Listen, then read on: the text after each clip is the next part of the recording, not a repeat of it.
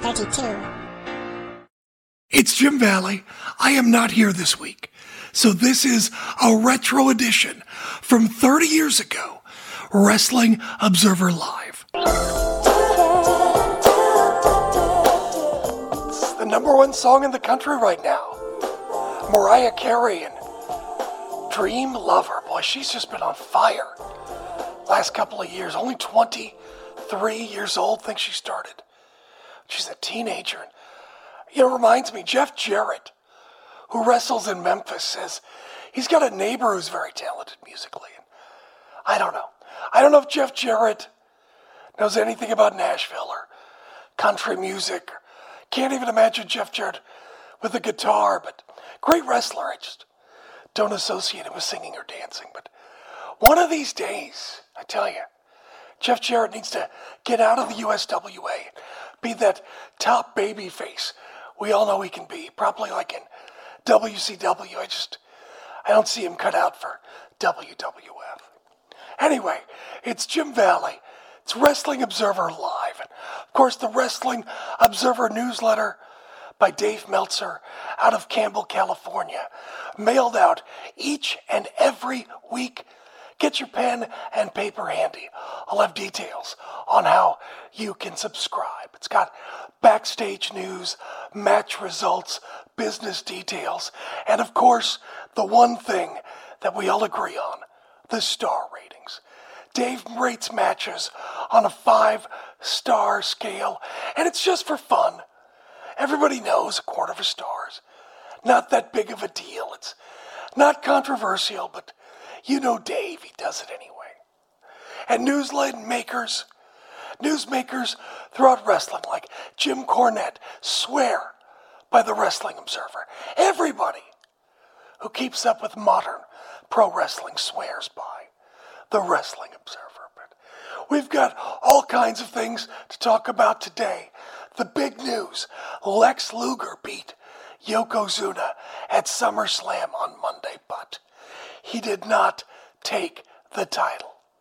Plus, Ted DiBiase has already got gold after leaving the WWF, and you won't believe what has happened to the Shockmaster. Some big changes to War Games and WCW Fall Brawl. Plus, AAA, the Lucha Libre promotion out of Mexico, had a very successful tour of California. So successful, there's talk of a network TV deal. That's right, AAA coming to TV in the U.S. very soon. We'll keep an eye on that. All that and so much more. Stand by. It's Wrestling Observer Live. Boom, shake, shake, shake the room. Boom, shake, shake, shake the room. It's the new song from Will Smith, DJ Jazzy Jeff. You know, I loved him on The Fresh Prince. I don't know with this fake tough guy act. I mean, who sees Will Smith as tough? I can't even imagine him hitting somebody. I don't know. Is Will Smith done? Like I said, he was charming on Fresh Prince, but I guess he could be like a sidekick in a movie, but I think he's just too skinny to be a leading man, don't you think? Still, Summertime. Awesome song. What about SummerSlam? This past Monday at the Palace of Auburn Hills. Now, the show failed to sell out, but it was the largest crowd of the year to see a pro wrestling show. Around 19,000 fans. It's a good crowd, but it's a long ways from the 77,000 of WrestleMania 3. And I know, they announced 93,000, but the real number was 77 still. It's very impressive. I don't know that we'll ever see a crowd bigger than we saw at the Silverdome. But anyway, SummerSlam, Lex Luger used his loaded forearm and knocked Yokozuna out and out of the ring, enabling Lex Luger to win by countout. And there was a big celebration. All the baby faces came in the ring, the confetti, the streamers, but still, a title can't change on a countout. Lex Luger won, but Yokozuna is still the WWF champion. What does it mean going forward? Does it mean that Lex Luger indeed will not get any more title matches like it said on his contract? Now this weekend on Superstars, Jim Cornette had this to say. We've looked far and wide. Who could test the great Yokozuna? Who could present a challenge to the great Yokozuna? We looked under rocks. We looked behind corners. We even put pictures on milk cartons. There ain't a soul that can put him down.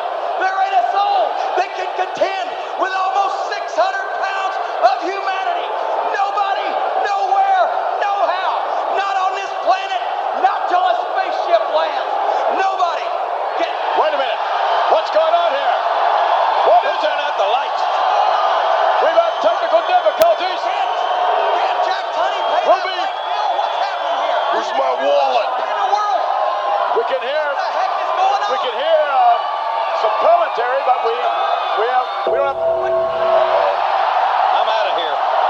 Look at that! Look at that! Check this out. Look at that! I love it. Now where's Big Mouth Cornette when he says no one can challenge Yokozuna? Look at Yokozuna's face right there. Oh, you speak of fear! All you have to do is look into the eyes of my Undertaker! You won't see any fear there! Oh no! All you'll see is darkness and evil! In fact, my Undertaker has a challenge!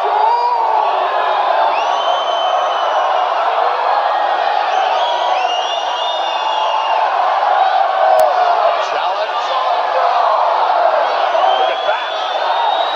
Oh yeah! Face to face.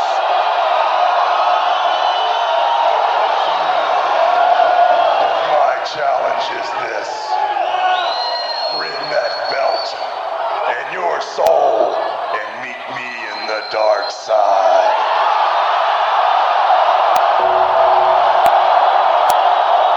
You know what's surprising is that Jim Cornette didn't say anything to The Undertaker. He just let Yokozuna stare him down himself. And I don't know, it's not like Jim Cornette to let another man do his work for him. But still, I think it's safe to say that Lex Luger, regardless of what happens with Yokozuna and The Undertaker, will challenge and win the WWF title, probably at WrestleMania. You could see it, right? Lex Luger wins the Royal Rumble. I mean, clearly, Vince McMahon loves Lex Luger, and I think Lex Luger is in good standing and will stay in the WWF. But where does that put Bret Hart? Bret Hart got the best of Jerry Lawler at SummerSlam. Just took a while to get there as Jerry Lawler came out on crutches, claiming he was injured and hobbling at ringside. And his replacement, Jerry Lawler, brought out his jester, Doink the Clown. And Doink the Clown threw a bucket of water on Bret's brother Bruce. And then Bret attacked Doink outside of the ring, and they brawled around. And it came to an end when Bret locked the sharpshooter on Doink the Clown. And then Lawler attacked Bret with his crutch. And Jack Tunney then came out and told Howard Finkel to announce that Jerry Lawler would be banned forever if he didn't compete against Bret Hart tonight. So Lawler and Hart fought. They punched and kicked, even used a milk pail and crutches on each other. And finally, Bret locked the sharpshooter. Lawler submitted. But then Bret was disqualified because he refused to release the hold. And that made Lawler the king of the WWF. And it sure feels like maybe this feud isn't over. Maybe they could do something at Survivor Series, maybe even WrestleMania. Here's the thing, I mean, Lawler, he's pretty reliable. He doesn't drink or do drugs, and in today's climate, you can rely that Jerry will be able to make his dates without any controversy. But still, I feel bad for Bret Hart. Vince likes big, muscular wrestlers, and he's going to promote Lex Luger over Bret Hart. And I don't know, maybe Bret should think about going to WCW, where wrestling is more important. And I think WCW would know what to do and know how to promote Bret Hart better than WWF. What do you think? Running down the rest of SummerSlam, Tatanka and the Smoking Guns beat Bam Bam Bigelow and the Head Shrinkers. Also, in a Rest in Peace match, The Undertaker beat Giant Gonzalez, apparently ending the feud. And it looks like Giant Gonzalez will start to become a fan favorite. But, you know, I think to make this match more interesting, and The Undertaker did need to win at SummerSlam, but I think because of that, without a doubt, Giant Gonzalez definitely should have beaten Undertaker at WrestleMania. I mean, it only makes sense that Gonzalez should have beaten Undertaker at WrestleMania. I mean, no one cares who wins or loses at WrestleMania once it's over, and I think it would have helped this match. So that's my one booking change, that Giant Gonzalez should have beaten Undertaker at WrestleMania. Ludwig Borga beat Marty Jannetty. IRS beat the 1-2-3 Kid. Intercontinental Champion Shawn Michaels beat Mr. Perfect by countout. And Steiner Brothers beat the Heavenly Bodies. And Razor Ramon beat Ted DiBiase. And it looks like Ted DiBiase done here. He's now in All Japan Pro Wrestling. He and Stan Hansen won the PWF Tag Team titles from Toshiaki Kawada and Akira Taue. And, you know, it's good that DiBiase has a plan outside of WWF.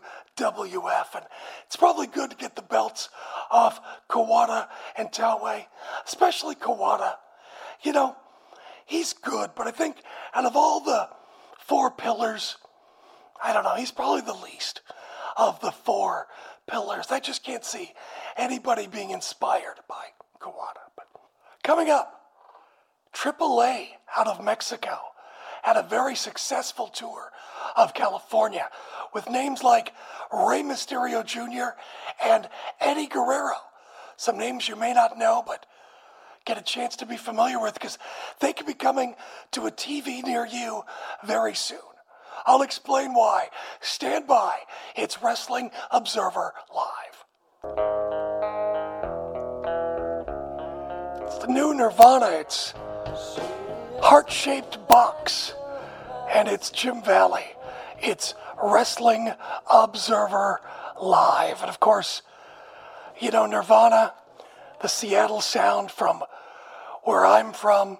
Actually, though, Nirvana, not from Seattle, actually Aberdeen, Washington. I'm not from Aberdeen, but I am from a town nearby. And could you imagine like being a wrestler from Aberdeen?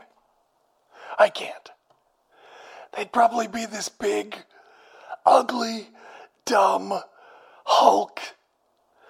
I don't know. It's such a small town, there'll never be a wrestler from Aberdeen. Soaring with the eagles and slithering with the snakes. I've been everywhere in between. I am your friend. I am the Macho Man, Randy Savage. That is indeed the Macho Man. The Macho Man. Randy Savage. And his new single called Speaking from the Heart. And that is off the WrestleMania, the album, which has been out this year from WWF. And I guess it was produced by a man by the name of Simon Cowell. And everyone who worked with him says, just a total sweetheart. Never has a bad word say about anybody. And it's really nice to hear about nice people who succeed in show business. But I mean, Come on, if he's doing the wrestling album, I mean, he's not that big of a star. He's, I mean, it's a good job, but it's not like it's going to go anywhere. But, where could go somewhere is Hulk Hogan, speaking of music. Hulk Hogan and Jimmy Hart have signed a record deal with Arista Records. Wonder what kind of songs Hulk Hogan and Jimmy Hart will come up with. I would assume just things that Hulk Hogan has experienced himself, like, I don't know, wrestling in the Pontiac Superdome or the Silver Dome, or who makes that mistake? Silverdome, Superdome, come on. Of course it's the Silverdome, only an idiot would say that. Anyway, either way, it'll be interesting to see what kind of music Hulk Hogan and Jimmy Hart come up with. And if Randy Savage was speaking from the heart, I'm sure Hulk Hogan will as well. Wonder if Randy Savage would ever write a song about Hulk Hogan. Probably something about the Mega Powers and how they were good friends, something like that. But hey, looking at WCW, not just WWF and AAA making news this week. Dustin Rhodes beat Rick Rude to become the new United States champion. And, we've got the War Games coming up. Fall Brawl 1993. And I don't know how good of a card, how good it really looks. It looks like they've WCW has had to shuffle some things, but one thing they did have to shuffle was the Shockmaster. After he fell through the wall, you remember, at the Clash of the Champions, they've decided to kind of scrap the whole character, which is kind of odd. I guess they're going to go with him being a klutz. Okay, I mean, I guess they got to do what they feel they have to do, but his new name, he's no longer the Shockmaster. He is now going to be, get this, Uncle Fred. Just strange. Uncle Fred? That's kind of I don't know. Seems like a weird name. I don't know. Whose uncle is he? Who in wrestling knows him as Uncle Fred? That just seems, I don't know, just seems odd to me, but who knows what could happen in WCW.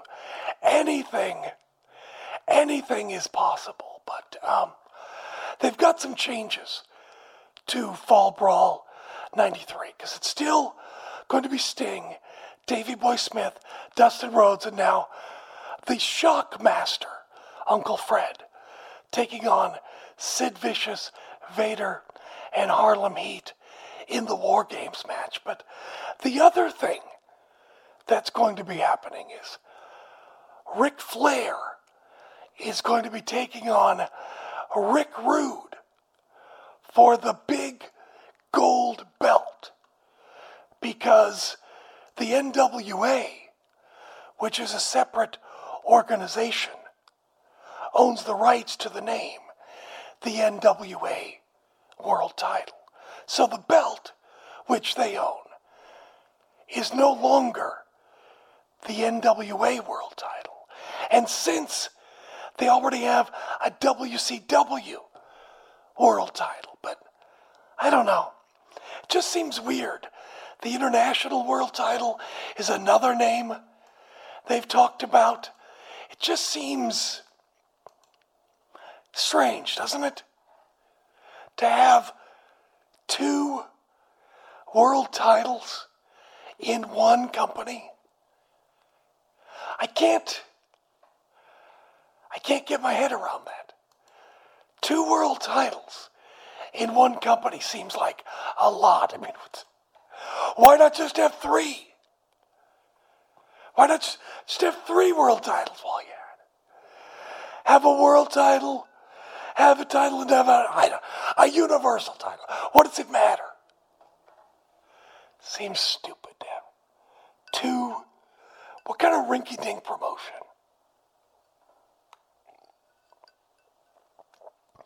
2 world titles. Also on the card, the Nasty Boys will take on the Horsemen of Arn Anderson and Paul Roma. And then Lord Steven Regal will take on Ricky Steamboat. And boy, with Flair and Steamboat, they're in their 40s now. They're getting up there. I mean, how much longer can Ricky Steamboat wrestle? I mean, when you're around 40, that's really old for a wrestler. I mean, and Ric Flair too. I mean, how much longer can these guys expect to go on? I don't know.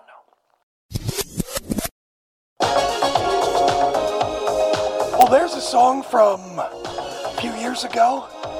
Was it 6 years ago? 1987. Rick Astley, Never Gonna Give You Up, and he is giving it up, saying that he's retiring.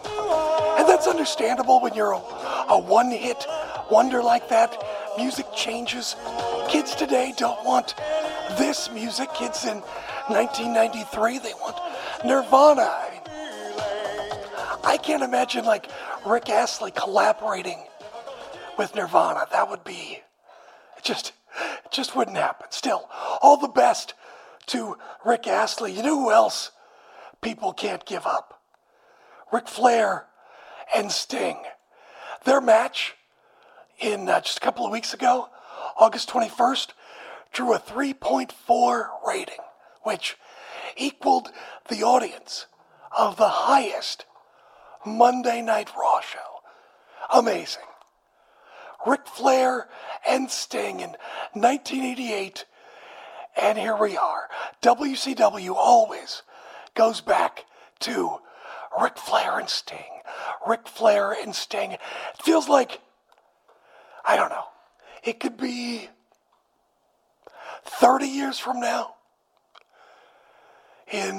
What would that make it? 30 years from now in 2023.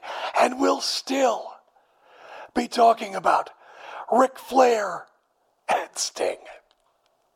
Can you imagine? Tony Schiavone will be there. Maybe Jim Ross. I don't know. Never mind. I'm just being ridiculous. Something I've been doing that's kind of cool. I've hooked up this program to my computer. It's called Prodigy. And you connect your phone line and you can read articles and connect and meet people. And I've met wrestling fans. There's even wrestling. I've met wrestling fans from around the country. Matter of fact, there's this one kid. He's not very old, but he's really smart, great with numbers. He wants to get into Japanese wrestling, so I sent him some videos of the 4 pillars, some tournaments. Hope he likes it. So, if you're listening, Tony, the videos are in the mail and coming your way. So, have a great week, everybody. Go enjoy a Crystal Pepsi. I'll talk to you next week. It's Jim Valley, Wrestling Observer Live. 31. Yeah, on the heels of, we talked about, or I talked about FMW last time. And when we came home, it was, you'll be back in January 6 times next year. And we thought, we'd made it. And then the call didn't come, and the call didn't come. And I could be off on the time frame, but I think it was around February of the following year that I made the call to break up the Sudden Impact tag team with Chris, thinking that we should, try to get booked to go our separate ways. And he ended up not too long after that going to Mexico. So he, had got his next big booking, and there's me, the idiot that decided to break up with him, still just working the local shows. So I was very eager to get my next booking outside of the local shows. And in that summer, I got the call about this trip to Beirut, Lebanon. And to set the stage a little bit, this is 1992, pre-internet. I believe the stability of the Middle East was not particularly great, and obviously communication and finding out how the situations are was a lot harder. But I was eager to get that next booking, that next international booking that, reinforced that Jericho wasn't going to leave me in the dust. And I got the call from, I don't remember who actually called me, probably like a Steve Gillespie, who I was living with at the time, probably. But it was via Gama Singh. And I've mentioned Gama and Jerry before. But there was this guy, Abe Awad, who had run a tour in... Excuse me, Abe Awad? That was his name. He was a Lebanese gentleman that had connections in Lebanon.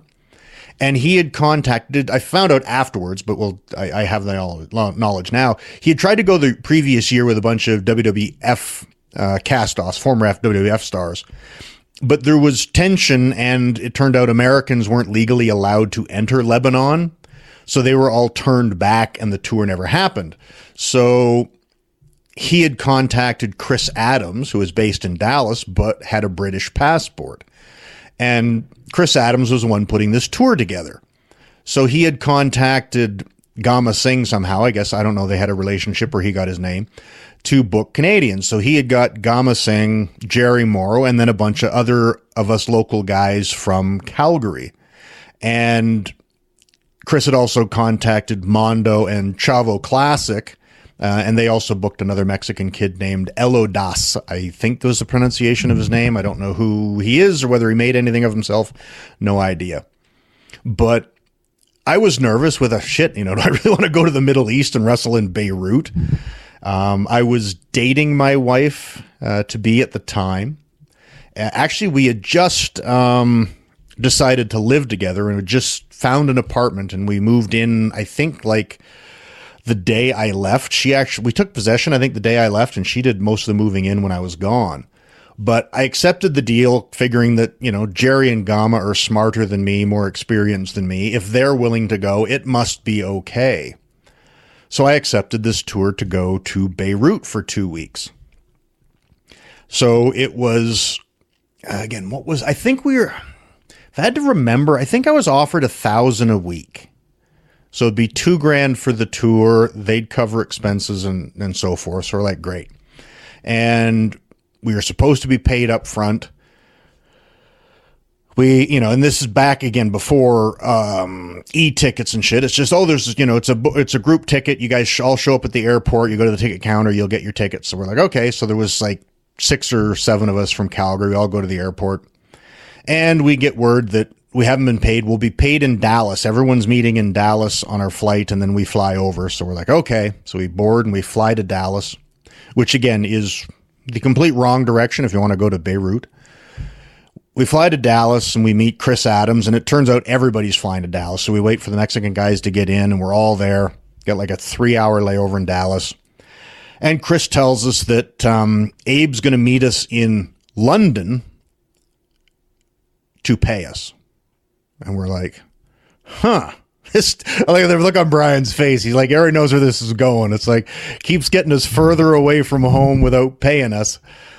So, and again, the ultimate rib. So it's like 4-hour flight to Dallas, 2 or 3 hour layover in Dallas. We then fly to Boston. So we fly to Boston, Logan, have like a 2-hour layover in Logan. And then we fly to London, Heathrow, where we have to, and again, covering the issues with Americans going to Beirut, we couldn't have a plane ticket that said we came from the U.S. So we had to claim our bags in London like it was our final destination and then go to the Middle East Airlines ticket counter to pick up our new ticket. So we do that. So we've got like a 3 or 4 hour window layover in Heathrow, because when you book 2 separate tickets, if you don't make your connection, it's on you. So we go to Middle East Airlines, we check in, we go through our gate, and we meet Abe Awad. And guess what, Brian? He ain't got no money. He ain't got no money. He'll pay you when we land in Beirut. and this is where there ended up being a bit of a standoff. Like, Chris appears to be in a heated conversation with Abe, and we're debating on whether we board this plane and go to the Middle East or not, or we turn around. And again, at this point, I'm following Gama and Jerry. You know, Gama seems to be the lead guy talking to Chris, who talks to Abe. We'll follow Gama. And Gama decides we're going to go and we'll fly to Beirut.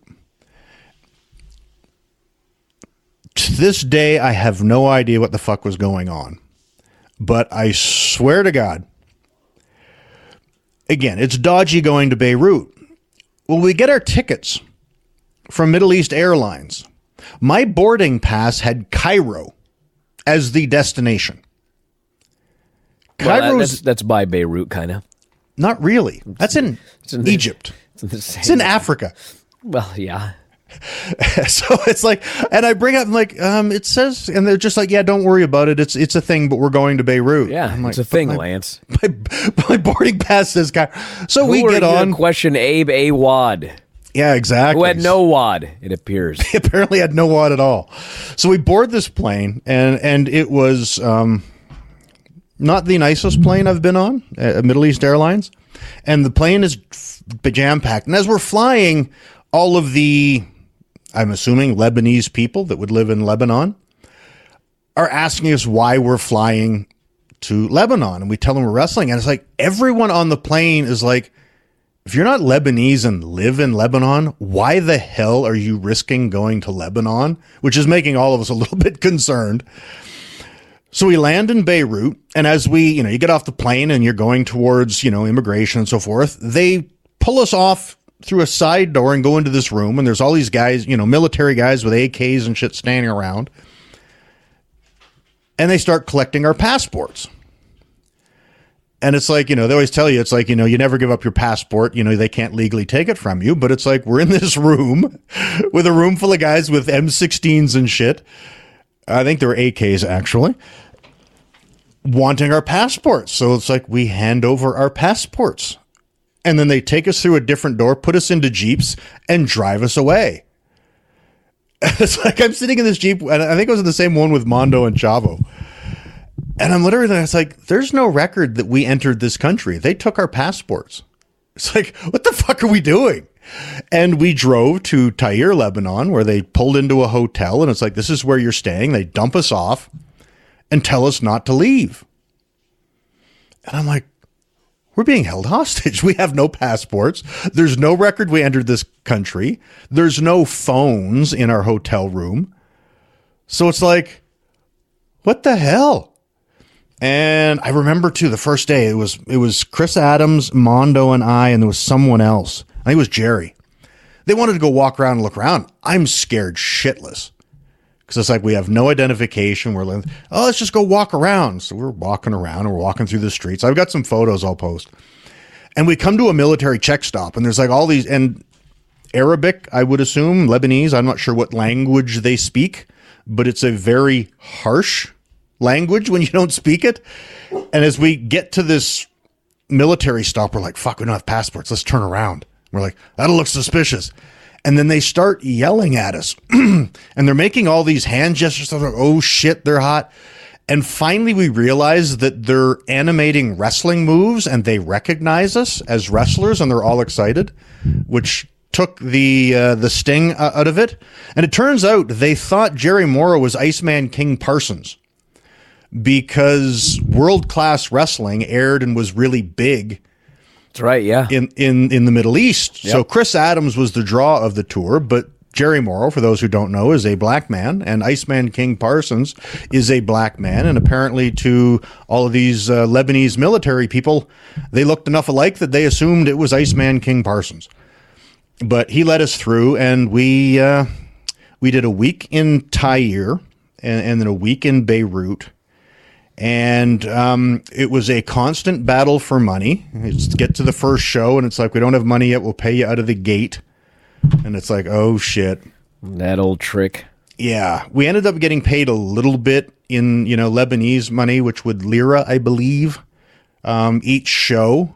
And another thing that was crazy, that inflation was so bad that when you went to grocery stores, there was a sign outside the door that gave you the current exchange rate of lira to the US dollar. And all the shopping carts had a calculator on them. You'd have loved it. You had a calculator with you all the time, Brian, back before cell phones. And all the prices in the store were in US dollars because the value of their currency decreased by the hour practically. So rather than repricing their stock every day, the sign out front of the store changed by the hour on what your exchange rate was. So you could decide how much you could afford to buy shit. It was nuts. So we worked the few shows. The last night in Tyre, we wrestled outside. The Babyfaces had a locker room in a building. Sorry, the heels did. And the Babyfaces were in a tent out on the soccer field. And the last show in Tyre, I'm standing out by the tent watching the show, and I hear a gunshot. And it's like, I'm looking around, and there's a dude not, 100 feet from me that drops. So I'm like looking for a rock to crawl under, and the military guys all come in and scoop us up and cart us away. And the dude was shot in the neck. And they rush us to the bus, and they got the guys hanging out the windows with their rifles and shit, and they scoot us back to the hotel, and it's like, it was fucking crazy. And this was the joys of Tyre. I've got some great photos. Chris Adams actually managed to suck up to the military guys and convince them to take us where we could shoot some of the guns, and they took us up into the hills where we could fire their AKs and stuff. But in the morning, I could hear bombs going off in the distance. You could see them going off in the distance and hear gunfire, and war was breaking out in this area. And they rushed us, guys, again, hanging out the windows of the bus with their AKs and stuff, and rushed us from Tyre back to Beirut. So it was nuts. And one of the... this is insane, too. When we left, because obviously my wife, girlfriend at the time, and all of the other wives of the wrestlers that were going were really concerned about us going to Beirut. So it's like, call us as soon as you get there. Well, when we get there, there's no phones. And since we're fighting for money, it's like we're pretty much, held hostage on the hotel floor of our hotel. So we're like, we need to call home. We need to go. They finally said they could take one guy to an international phone. And Steve Gillespie, who was the guy who was my roommate I was moving out on to go live with my future wife, everyone decides, because his wife knew everybody, that Steve would go with whoever and they'd take him to an international phone. He could call his wife, say we're okay, and tell her to call everybody else's significant others, which he did. Apparently, she never called anybody. Oops. So the whole 2 weeks goes by, and no one other than Mel, his wife, knew we weren't just, falling off the face of the earth and died. But we did end up going to Beirut, which was a lot nicer. And we got, we were around to walk around. There was shops and stuff. And I was always told that gold was much cheaper in the Middle East. So my goal was to buy a birthstone ring for my wife. And I found a jewelry store that I went into and managed to convey to him that I wanted a amethyst birthstone ring. So he's showing me rings, and I pick one out. And he's like, no, you don't want that one. He says, that's a fake amethyst. You want a real amethyst. It's worth the money to get a real one. I'm like, okay, because I'm just an idiot. So I ended up buying this ring that I think was 20 or 24. It was a fairly high carat gold because, again, in the Middle East, I think, 18 or 20 is the worst you can get. Paid $68 US for it. And when I got it home, guess what the first thing the jeweler told me? It's fake. It's a fake amethyst. Yeah. I'm like, son of a bitch. But was it real gold? It was, and he appraised it at the time at about $680 worth of gold. Not bad. So I benefited in that regard, at least. Who gives a shit if that amethyst is fake? That's real gold, brother. Yeah, so I did well in that regard. The other trouble with the tour, other than not getting our money, was the water. And I had picked up I think I talked to a travel agent, or I picked up a travel guide book, and it was the warning of don't drink the water, which everybody knew. But the special piece of advice I was given that the others weren't were don't eat a salad. Fruits and vegetables are washed in the water, and they have a lot of water content. If you eat vegetables and so forth, you have the potential of getting sick. Well, we all ate, like our meals were paid for, but it was all just go down to the dining area in the hotel and everybody eats the same meal. Well, there was always a big bowl of salad. And everybody in Tyre started getting the shits. And my match with, God, what was his name? Daryl Peterson, he's no longer with us, is the first person I wrestled who shit his pants during our match. I remember he was to go over. And in one of the near falls, he hit me with a sit-down power bomb. And we land, boom, and as the ref's there making the cover, he just looks at me and goes, I just shit myself. And I'm like, 1, 2, 3. And I just rolled out of the ring. I'm like, we're good. We do not need those extra near falls. And I just got the hell out of there. But, yeah, it was good. You'd have been better off in the Maritimes. Yes. Now, the one thing that I so wish, and this is such a shame in that, again, people today don't realize we don't have camera phones. Not everybody had a camera with them at all times. And if you did have a camera, it was bulky. You didn't always take it with you. And I do have a few photos, but unfortunately, I didn't take my camera with me. Chris Adams and I think it was just the two of us. We went for a walk the one time in Beirut looking for a gym. And I'd do anything if I could have had photos of this place. We eventually found this, what looked like a bombed out building. Like it's a cement structure. There was a doorway, no door. Window openings, no windows, just like a cement opening. And we're walking on sand. We weren't on the beach, but it was just like beach sand. We're walking on dirt. And we walk on dirt and we go into this gym, and the floor is the same dirt as the outside. There's no doors, there's no windows, just openings. Candles are on the ledge of the window openings so that when the sun goes down, they light the candles. And they had one bench. They had a pipe hanging from the ceiling by rope for chins and dumbbells. It's like, this is the gym, and we worked out. And I remember, too, because there was a few other people there that were not big. And Chris Adams, in total worker mode, has got to do my shoulders are really sore. I'm just going to do a light, easy workout.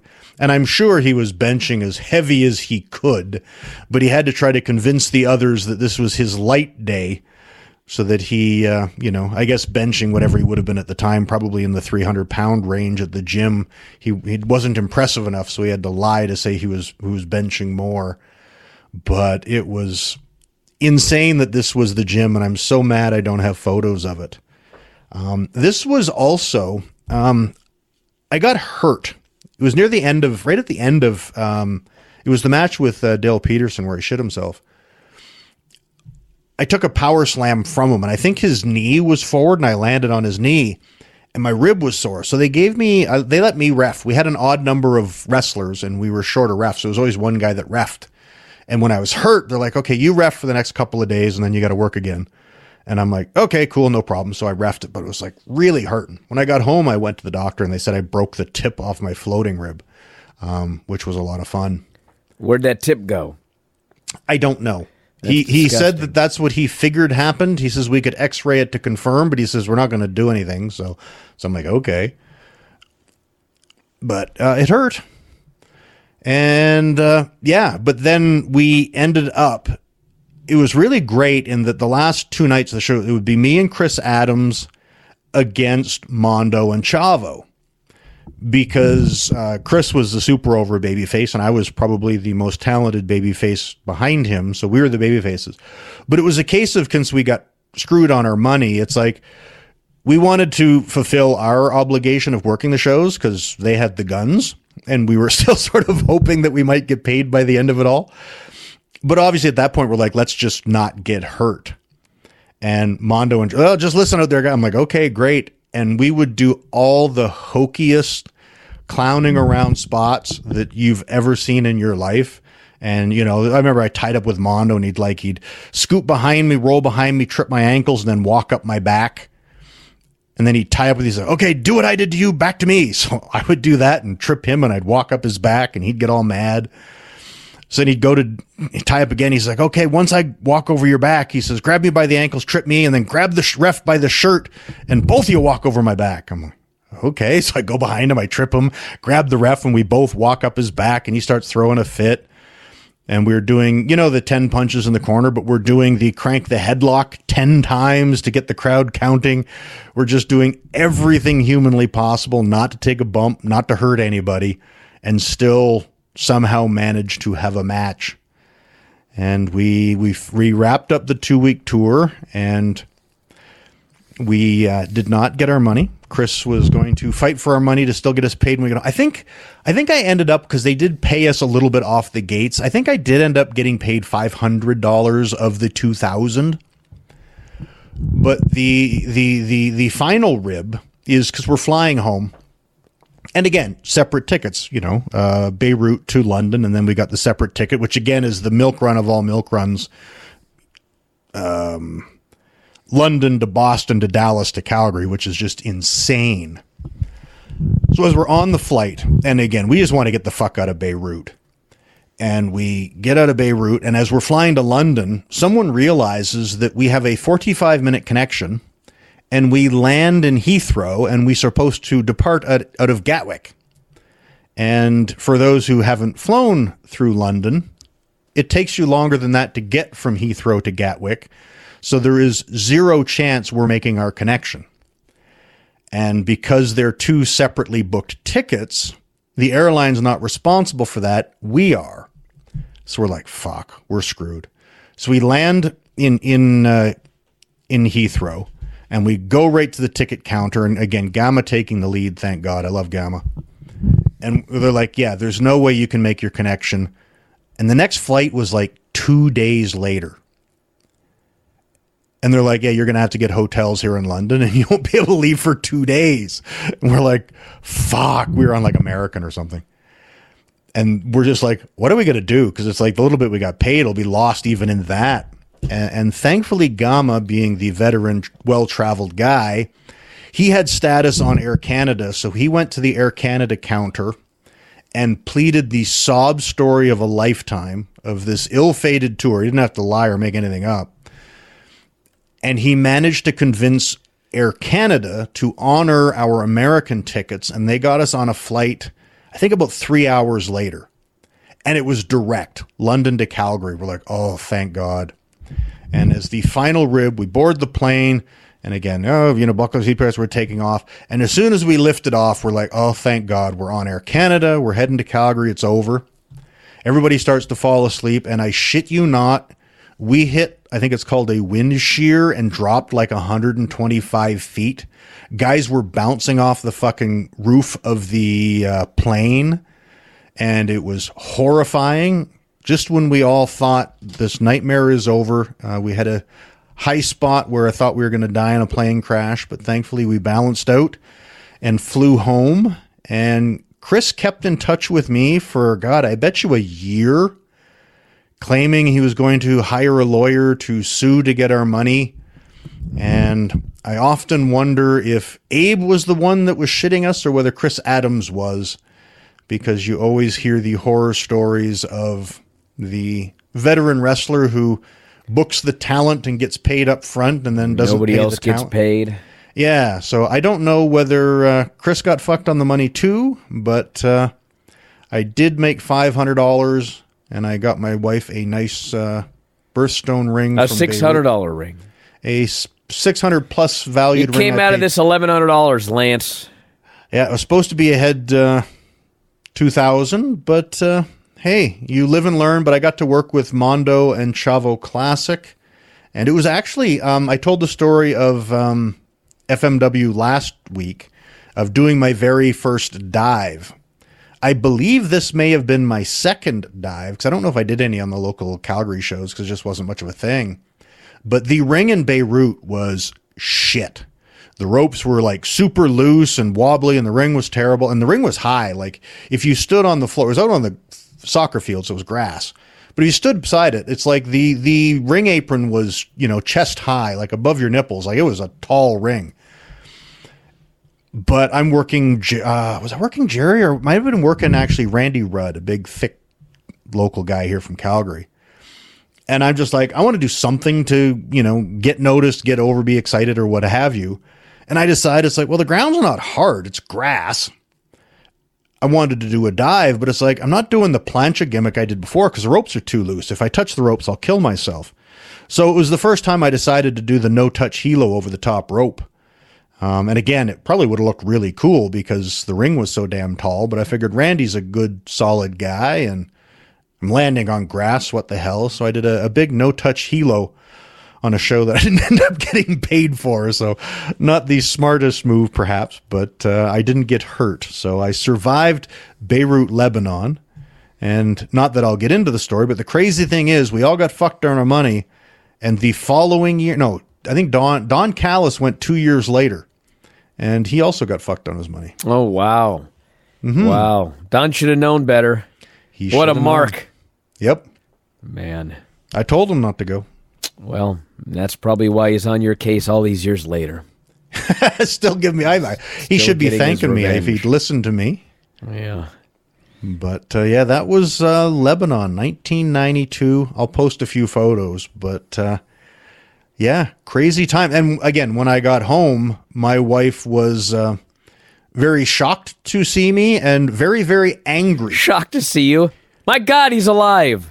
Well, God damn it, Lance. When you board a flight and say, it'll take us, 15 to 20 hours to get there, we'll call you when we get there. And then she never hears another word for 2 weeks. Yeah, probably didn't go over that well, did it? No, I think on some level she probably thought we were shot and killed in the Middle East. But she should have been happy when you came home alive. I think she was, and I think once I explained, didn't Mel talk to you that only one person could get to a? Because that's something too. As I was a 23-year-old kid, and again, pre-internet, pre-cell phone, pre all this easy means of communication. You just assume, because you live in Canada or the US, that, well, you just get a phone and you phone someone. You don't realize that, again, this was a war-torn country with bombed-out buildings and stuff that you're driving by, that they don't have phone lines that work, let alone active ones that go overseas. So it was incredibly hard to find a phone, let alone one that had, overseas lines that you could call. And it's like, I didn't know that existed. I just assumed everybody had a phone. But we survived, and I never wanted to go back.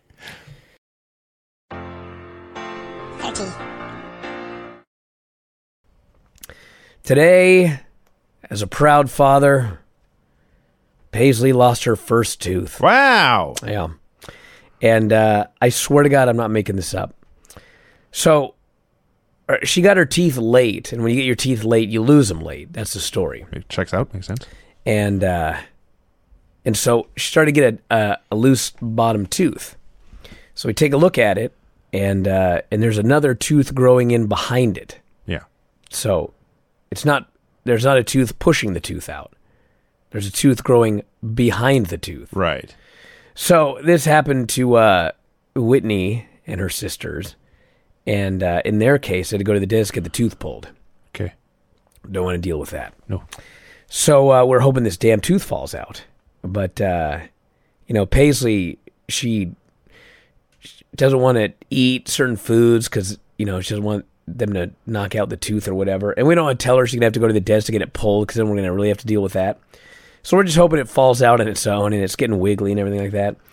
And as God is my witness, her and Hanalei were just fucking around tonight, grappling, being little kids. Fucking Hanalei super kicked her in the face, knocked the tooth out. That's how Paisley lost her first ever tooth. Too sweet chin music. And I don't know what I was doing. I was reading her something. And Paisley's not even crying. She just runs up to me and her she's got blood on her mouth. And she goes, I think my tooth fell out. I said, what? Hanalei kicked me and my tooth fell out. I said, really? And sure enough, we went and we found the tooth, and the rest is history. So my first child lost a tooth because Hana Face super kicked it out of her mouth. I couldn't write a better story. Huh. Yeah. But anyway, now the tooth fairy's got to show up tonight with something. Yeah. Luckily, she doesn't know the value of money. That's 4 quarters going to go a long way. Cool. 29. Get this. This is, you never hear this talked about either. I don't know why this is kind of fallen out of the stories told about Bill Hurd. You know, you get stuck on the ding-dongs and the hunchbacks. Well, here's some more Hurd ideas for you. This kind of fell out of, memory. There were plans for a Halloween Havoc match called the Master of the Maze. In this, wrestlers will face off in a transparent plexiglass maze. Yes. Now, this predates Chamber of Horrors, by the way. Actually, they end up going with Chamber of Horrors. The plexiglass maze, Master of the Maze, was the original idea. Not only that, but if you thought Chamber of Horrors was hilariously awesome, and it was, if you thought to yourself, wow, the only thing that could be better or / worse than that would be Master of the Maze, hang on to your hats, folks. The original plan for Clash of Champions was a Georgia red clay match with a ring made up of something like quicksand. The idea was basically a reverse battle royal where a bunch of guys go in and the first one to escape would be the winner. Now, I'm not sure if they escape from the quicksand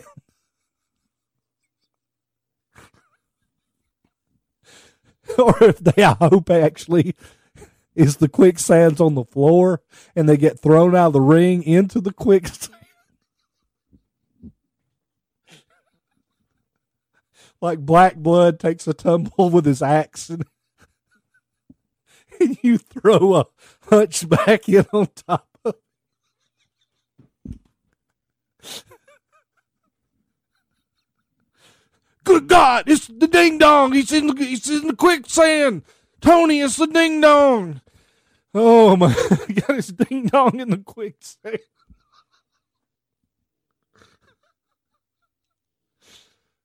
Oh God. Carl, bring it back together. Good God, Tony.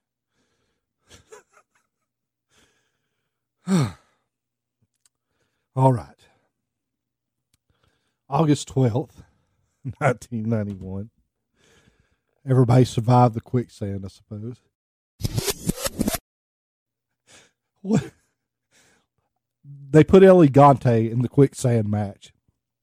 And let's say Black Blood throws him over the top rope.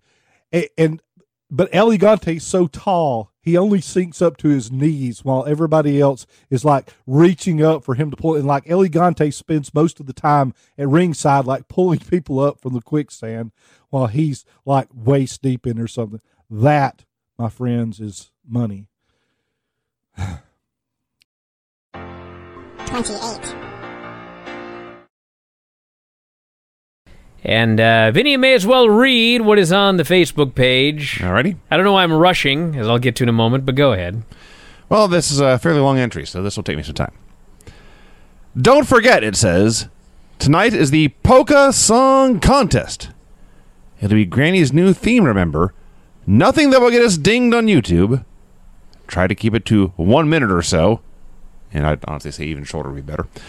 Send MP3 to Bryan at WrestlingObserver.com with Polka Song Contest in the subject line. Yeah. Good luck.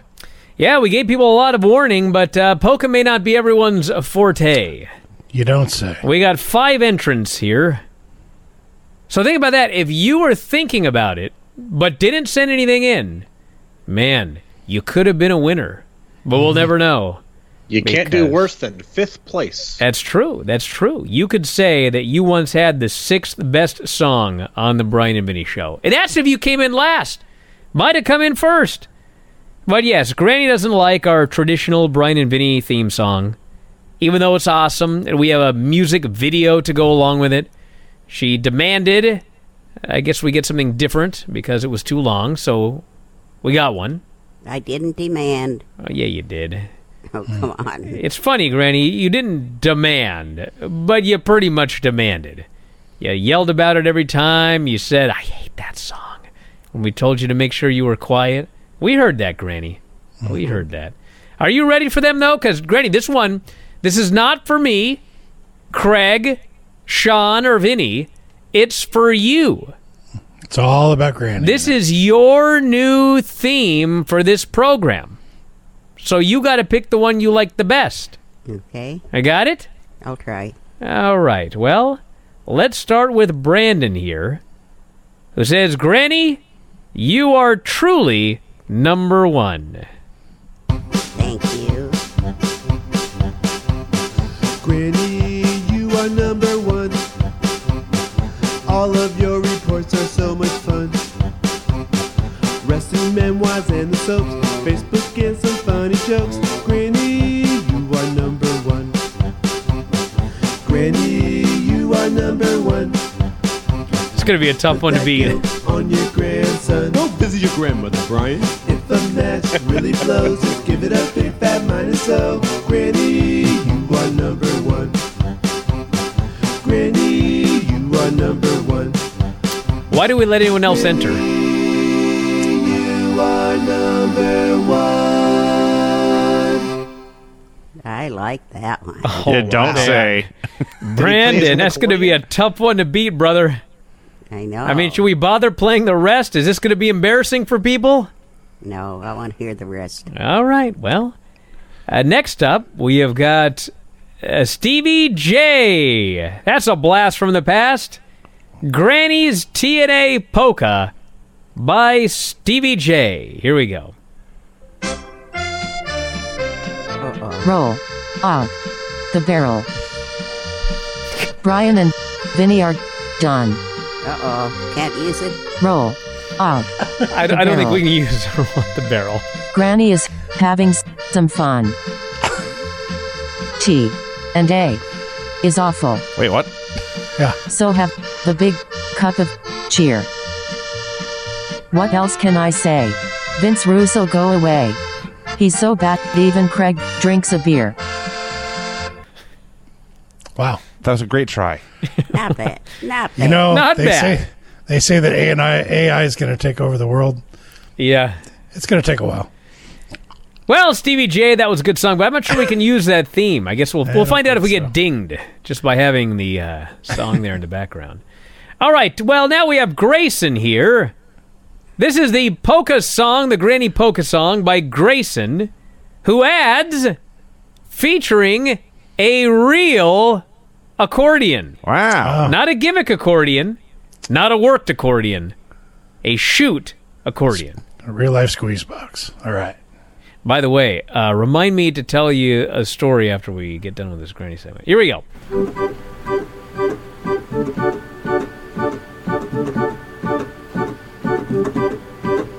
Today we celebrate and sing you a song for a woman who cheers for the Undertaker's bong. Like Ricky Martin, lives La Vida Loca. We all go crazy for doing Granny Polka. Like Wendy's hamburgers, you love you some squares. Your guilt trips for Brian, catch him unawares. We love you, lady, and that's not a joke.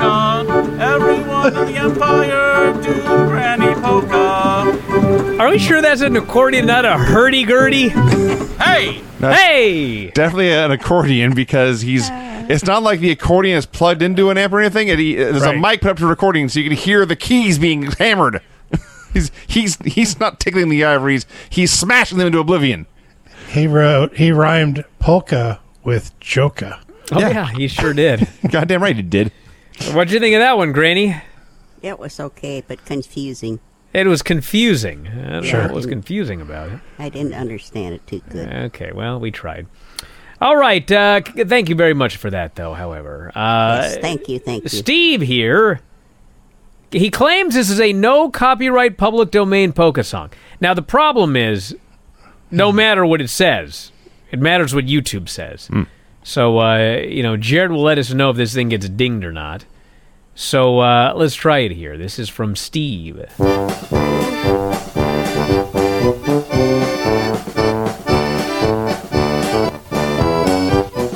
Granny has a new theme. She never had an old theme. Here's Granny's new theme on her Tuesday show. Bryan and Vinny, Craig and Granny. Sean has an Emmy on a show with Granny. Bryan and Vinny, Craig and Granny. Sean has an Emmy. Brian's married to Whitney. This is Granny's new theme. Now go and hit red 5. This is Granny's new theme. Now go and hit red 5. Well, that was an abrupt ending there. This is a great contest. What do you think of that one, Granny? That was okay, but number 1 is still there. Number 1 still the winner? Oh, man. I knew it was going to be tough after the one. Thank you, Steve. But we do have one more. Trent here says... 7. Hello, Brian. This is me playing the accordion. I like how when I said Trent, you decided it must be Trent 7 and not Trent! Right, have a last name. What if it is Trent 7, though? Well, it's not, because I got his last name here. No. This is me playing the accordion and singing. I wrote a song called Belgian Baby some time back, but I changed the lyrics here to fit Granny. The song was my attempt to meld a polka with a 50s rock and roll song. I currently play polkas on gigs I do around Louisville, along with my other old-timey music genres. I grew up listening to polka bands in Wisconsin. The file is just over a minute, but the song ends at the 1-minute mark. Thanks, Trent. So, we're ending here on a guy who is no joke. He's a professional. Can he beat Brandon? Is the question. Let's hear Trent's song.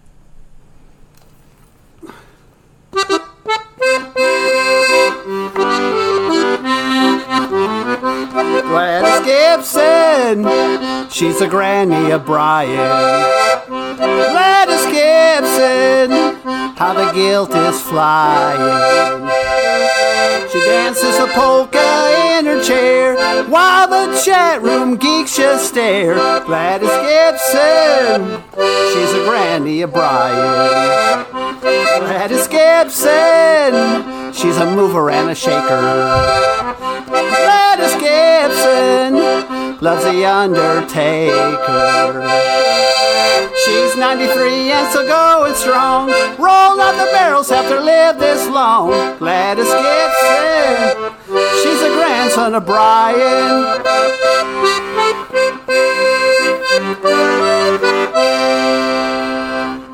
That was legit right there. I like that one. What'd you think, Granny? Can you play the number 1 again, Vinny? Vinny, I'm in charge of this, Granny. Oh, you are? Okay, sorry. Yes. I'm used to him being... You guys assume I'm in charge of everything. Yeah, I can play number 1 again. That would be Brandon's right here. Let's play it. Granny, you are number 1. All of your He's practically cheating. Wrestling memoirs and the soaps, Facebook and some funny jokes. Granny, you are number 1. Granny, you are number 1. Put that guilt on your grandson. Go visit your grandmother, Brian. If a match really blows, just give it a big fat minus so. Granny, you are number 1. Granny, you are number 1. Granny, you are number 1. Sorry, it's got to be that one. All right. Well, Brandon, you're the winner. Hey, Trent, that was awesome, though. That was some great old-timey accordion music right there. We can only have one winner, but there were no losers this week. There were no losers this week. Although the AI one was a little weird. I mean... Oh, good. But I would not call it a loser. Yeah. But, all right, Granny, well, that's going to be your new theme. Oh, goody. So, Brandon, I think he's in the chat right now, actually. Congratulations! And he wants to say that Trent's was pretty great as well. Dragor says, Trent, that was also fantastic. So it looks like Trent, he came in first in some of our hearts, but second place overall. But Brandon, you are the winner, so congratulations. And I guess we'll be hearing that Tuesdays here for a while, till Granny decides it's too long. And I can't wait to see the video we get for this one. Oh. Till I move on. Well, what do you mean by move on? You said it. I don't mean like die. Although, hey, if you want that played, like you're, you know what I'm saying? You can arrange it. 27. So anyway. She is a heel. And she said she's going to put Rhea in her place. She's going to put Rhea Ripley in her place? Yeah, and I didn't believe her. Just like she put her in her place 3 years ago? And No. Rhea in 3 years ain't going to be good enough to be on her level? Good Charlotte did not teach her, or did not put her in her place 3 years ago. She taught her a lesson 3 years ago. But she's going to put her in her place at Mania. Is that place above her on the pecking order? Is she going to put her up on top as the women's champion? Is that what she means? She's going to elevate her? Because I think that's what's going to happen. She's going to put her over. I mean, what happens? What happens if Good Charlotte wins this? Well, to me, it seems... You don't think so? No, it's funny. The Observer radio thread, we had one of those guys. They always they want to disagree with me, but they want to do it in a condescending way. Or Dave, they'll be like, "Oh, it's so cute." Whoa! Those side jab it. You heard me. Yeah, no kidding. They'll go, "Oh, it's so cute that Dave and Bryan think that Charlotte won't politic her way into another win." You know what? I heard this same shit a year ago about Bianca Belair. I told everybody that they had been doing a long storyline with Bianca. You could see it starting in the fall. Bianca getting win, and she was going to go on to Mania and win the title. And I heard the same thing. She ain't going to win at Mania, Bryan. She's not going to win. Oh, it's cute that you... and guess who won at Mania? Bianca. So if you guys think it's so cute, would like to make me a monetary bet, I will bet you... I mean, it'll have to be the person that made that snide-ass remark, but I'll bet you $100 that Charlotte puts Rhea over at WrestleMania. And I'll give you my PayPal, and you can send me the money afterwards, but don't pull that shit on me. It was no different from last year with Bianca. It's Rhea's time to win the title from Charlotte at WrestleMania, and it's going to happen. So anyway. It's dire. What's dire? Rhea.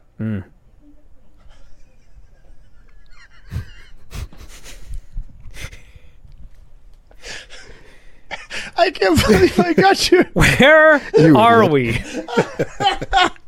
The main event, Karrion Kross and Madcap Moss, Rey Mysterio and Santos Escobar. Gunther watching from the balcony with Imperium like it's a three-man Statler and Waldorf. Much like this show. God. Well, who's the third one? Statler, Waldorf, and who? Kermit? Hello. Answered my question. At least it's not me anymore. 26. But you have a conspiracy about Vince McMahon and his sale gimmick. Yes, which actually I had someone say, boy, that could actually be possible. When I heard the 900 figure, now I was like you. It's like, they got to push positive sale news every week to keep the stock up so, everybody's happy. But when I heard you and Dave talking, and Dave mentioned the 9 million or the 9 billion figure and said that that's probably too high for, Comcast and the media companies. And it made me think. And if you go back to the Nick Khan interview where he said, if the best offer involves Vince going away, we're taking the best offer and Vince will step down.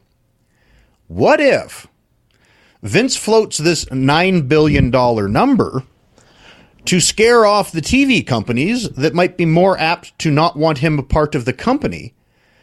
and leave the bidders on the table more apt to be the Saudis who could afford it and would be more than happy to keep him in power, because if NBC Universal, if Disney, if whoever, a media company were to buy it, there's going to be a lot more fear of public demand and outrage for Vince to not be ahead of the company. But if Saudi buys it, Saudi's going to, worry about whether people are complaining or not online. It's like it gives Vince a better position if the media outlets like Comcast, NBCU, Disney, whatever they all are, go, you know what, with TV rights and what we're paying and everything else, it's like, I think $9 billion's too big of a number. We're not making an offer. We'll just bid for the television rights after someone else buys it. And it opens the door for Saudi or Endeavor or one of the other groups. And as we've learned with Endeavor, they were quite happy to keep, Dana White as a figurehead regardless of any potential backlash. So they might be apt to do it for Vince. There could be deeper 3D chess going on here. It's possible, I guess. But here's a problem. Here's my problem with that conspiracy. That conspiracy involves you wanting to sell a company and actively trying to run off bidders. Like, if I were going to think of a conspiracy, my conspiracy would be, I'm going to go to the Saudis and I'm going to tell them that, I have bids that are at $8.5 million. Even if the highest bid is $4 billion, I would go to if the highest bid I had was $4 billion. If it were a conspiracy to me, I would go to the Saudis and go, we got, I don't want to really talk about it and I can't, but in the 8.5 range. And then, they're like, we'll give you $9 billion for it or whatever. As opposed to, well, let's lie about $9 billion so that the other people won't bid. But then what if the Saudis are like, well, you got no more bidders, brother, so we're going to give you $3 billion. You want as many bidders as you can get. So to me, it makes more sense to lie to the Saudis if you're looking at a conspiracy and claim that everyone else is offering you 8 or 9. Well, yes, but Brian, if you're able to lie to the Saudis that NBCU only offered you 4 and you tell them 8 or 9, if they don't make a big offer at all, you can still lie to the Saudis. I'm quite sure NBC, regardless of anything else, will be willing to make a bid. But they sure as hell aren't going to go any higher than they think it's worth. So it's like, if you're going to lie to them that they offered you 4, you could lie to them if they offer you 2. You could lie to them if they offer you 1. If just lying to the Saudis is enough to push the price up, you can lie all you want, regardless of who's bidding. But at the end of the day, you have to make sure, and again, I'm just making this shit up as a fun conspiracy theory, you have to make sure that the 2 offers that end up on the table aren't close enough to go to someone who doesn't want Vince. Because then, according to the statements both Nick and Vince have made, if the better offer involves Vince going, Vince is apparently willing to go. Well, you could also look at the conspiracy and presume that they're lying about that. There's a lot of ways that you could lie about this whole thing. You have to be careful when you lie to shareholders. Because lawsuits can happen. Sure, but you could also say, well, it was true at the time, we changed our mind. Clearly, we cannot run this thing without Vince McMahon. Vince would have put Sammy over in Montreal. He would have made those fans happy. And actually, ironically, well, I don't know. That was, and again, I was completely joking, although I think it would have been the perfect end if WWE were a television series, which it sort of is, but this was the series finale, not a season finale. But if WWE were going to shut down, I think the greatest going into their final season finish in Montreal would have been Roman gets the sharpshooter on, a cloaked figure runs down and rings the bell and calls for the submission, and Roman wins, and the cloak hood gets pulled off, and it's Vince McMahon, and he says, Sammy, it was me all along. And it's like, Roman might be the head of the table, but I own the fucking table. I decide who sits where. I'm back. And you redo Heal Vince for the final run before you wrap this whole company up and it goes belly up. God help me. Could you Start imagine talking about war, brother? Yeah, we better hurry up with this. I can't do another Montreal. But if you were going to end the company in the near future, what a great fitting end to have Vince come out and horrible. do the... Well, if you're wrapping it up, it doesn't matter. Well, if you're wrapping it up, then you should come down and ring the bell when Sammy has Roman in the sharpshooter and Sammy wins and we have a happy ending to this series. Not a sad one. Golly. Get you into the final season. Just to, oh my God, Vince is back. Saudis would love that. They get to relive the Attitude Era. 25. Okay, so before we actually started this show, you mentioned to me that you put up all of the weight humanly possible on your bench press machine. Yeah, and what I was wondering is your rehab must be going at least as close to how Randy Orton's rehab went, considering I saw this dude on SmackDown, and Randy Orton, I would say early in his career, he was a little bit of a body guy, but over like most of his career, he wasn't really a body guy. He just looked like a guy who was very athletic and in shape and lean, lean muscle. Yeah, he's still a big guy. But now he's like the biggest guy in the company right now, I think. There's a few of them, but he's one of the bigger ones in the company. Like, where did it, like, was the muscle hiding? Like, did he have to like whisper it? Like Dave Meltzer's weights were whispering to him that he had to whisper to his muscles to come out? Because this dude, he just walks around like a bodybuilder now too. You just see in his movements and his walking, he's like, yeah, I'm pretty jacked. I gotta say, my powers come from a container. My muscle powers are prescribed to me, and that I put on every single day, and it gives me even more powers. The other thing is, I rack the machine. But the truth is, it's only like 40 pounds. It's like one of these baby ones, It's like when Kenny Omega had his shoulder injuries and he was like doing the lightest bench presses. Yeah. I don't know. Listen, I'm not accusing anybody of anything, but I'm sure Randy's muscles also came from a jar like mine. He looks incredible. Listen, man, the guys, they are bodybuilders, and it's when you're off the road and you come back, you always look better because it's very difficult to work out the way that you do at home versus being on the road and traveling. That should be something we track. Does he get smaller as he's back? Yeah, 100%. No, 100%. And you know what's unbelievable about pro wrestling? And coming from a family of bodybuilders, okay? Yes. The fact that these guys look the way they look year round, for the most part, obviously sometimes they put on a little bit more muscle, sometimes they get a little bit more lean, they bulk up. But for the most part, like a Finn Balor, that guy can't F up, right? He can't have too many cheat days. I think he said in an interview one time that having one beer is his cheat. Like, he likes to have a beer, and that's his cheat. For like the week? That's his like the week. Yeah, that's crazy. And that has to be unrealistically sustainable. Yes, it has to be. Yeah, I mean, especially as these guys get older, because Finn Balor is not a young dude anymore. No, and he looks neither is Randy Orton. Yeah, you just made me think of a segment. So Brian Alvarez has brought on his grandmother for, gosh, ever since I feel like I subscribed. I don't remember exactly when Granny started doing segments on the Bryan and Vinny show, but Papa Zarian talking bodybuilding. That Freddie, I gotta bring be a Freddie segment. On. Yeah, Freddie would be great. Listen, here is advice: only do push-up for 6 months.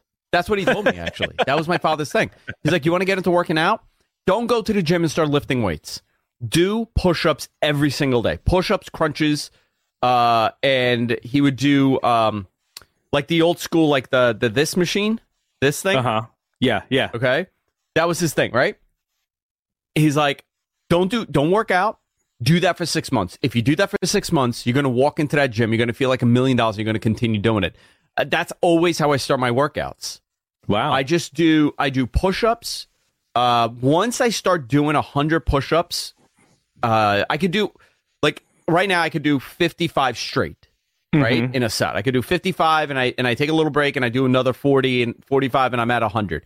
But he's like, if you could do 100 straight, he goes, you're mint, you're gold.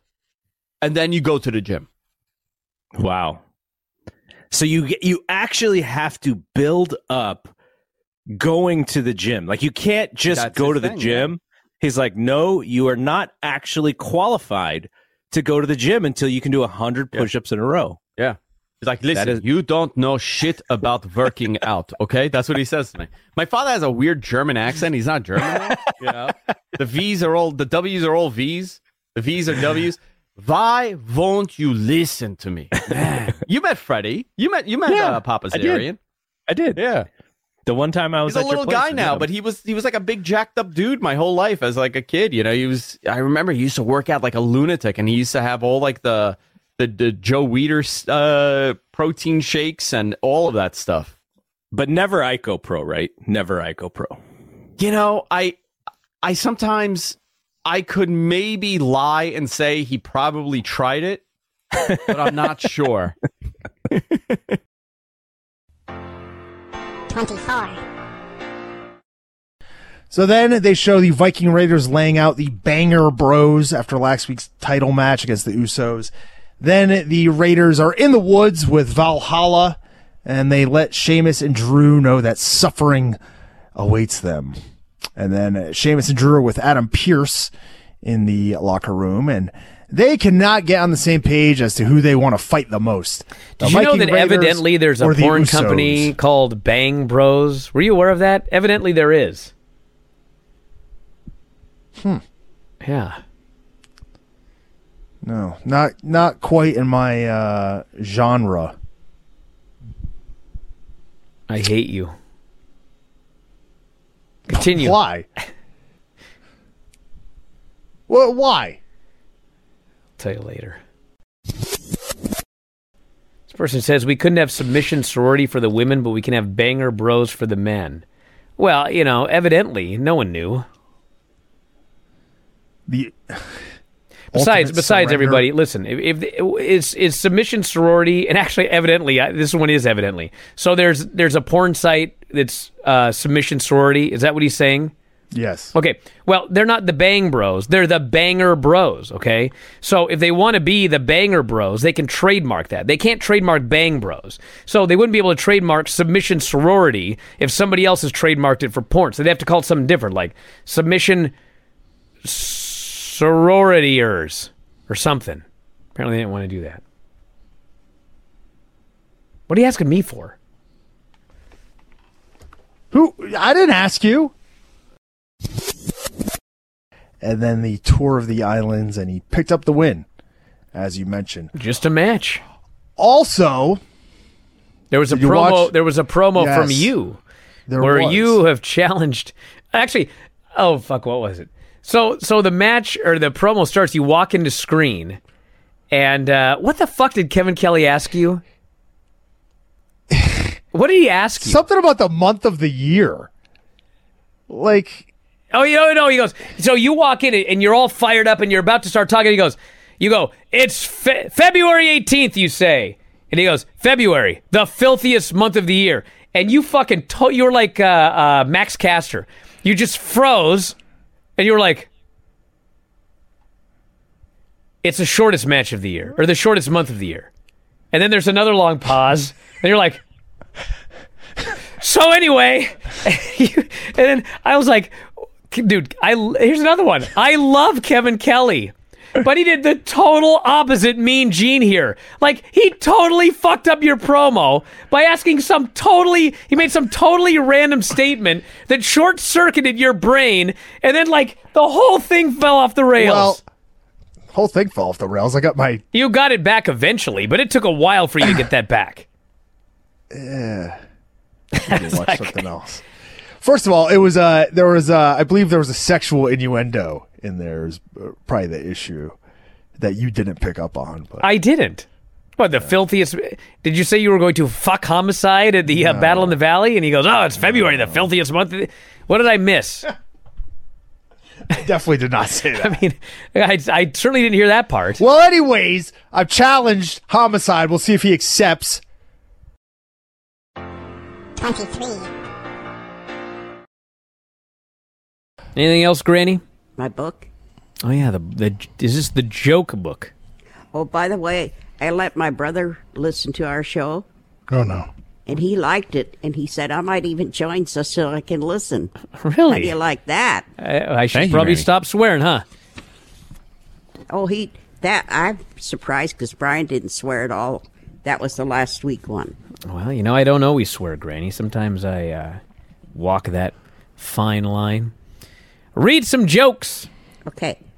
What happens when there are 2 WWE superstars but only one bathroom? Nothing good can come to this question. We did this one. European, something like that? Yeah. No. They have a European title? Championship? We didn't do this one. Oh. What's the answer? A bladder match. Oh, we did do that one. I liked it. Yeah. Yeah, we did do that one, Granny. And that was the one where you thought it was European. Yeah, this is deja vu. It is. We only have one show. We just do it all every week. Yeah. Okay. Did you hear about the contest between the two rabbits? The contest between the two rabbits? Mm-hmm. Did they have a hair match? Hair versus hair? Yep. Yeah. Hey, wow. Sean can write a joke book. You should write a joke book. How do NXT... He's beating Craig, of all people. Yeah. How do NXT superstars celebrate in England? How do NXT superstars celebrate in England?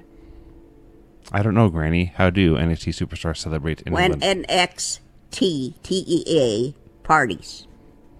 Have tea parties. NXT parties. Yeah. I was a happier man before I heard that joke. Yeah. Who wrote that?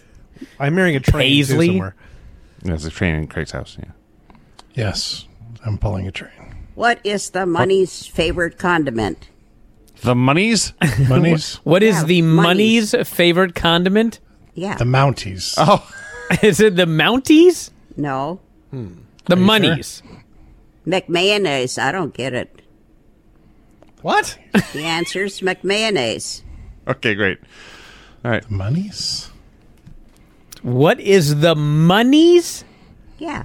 MONEYS. Huh. Favorite condiment. Okay. That one don't make sense at all. No, it does not. McMayonnaise. How did Seth Rollins propose to Becky Lynch? It's pretty obvious. Is it? It's obvious. How did Seth Rollins propose to Becky Lynch? Did it involve Gave a her ring? a ring. Yeah. Oh. I got it before you did. You did. You also have the You book have in the front book! of you. It was close.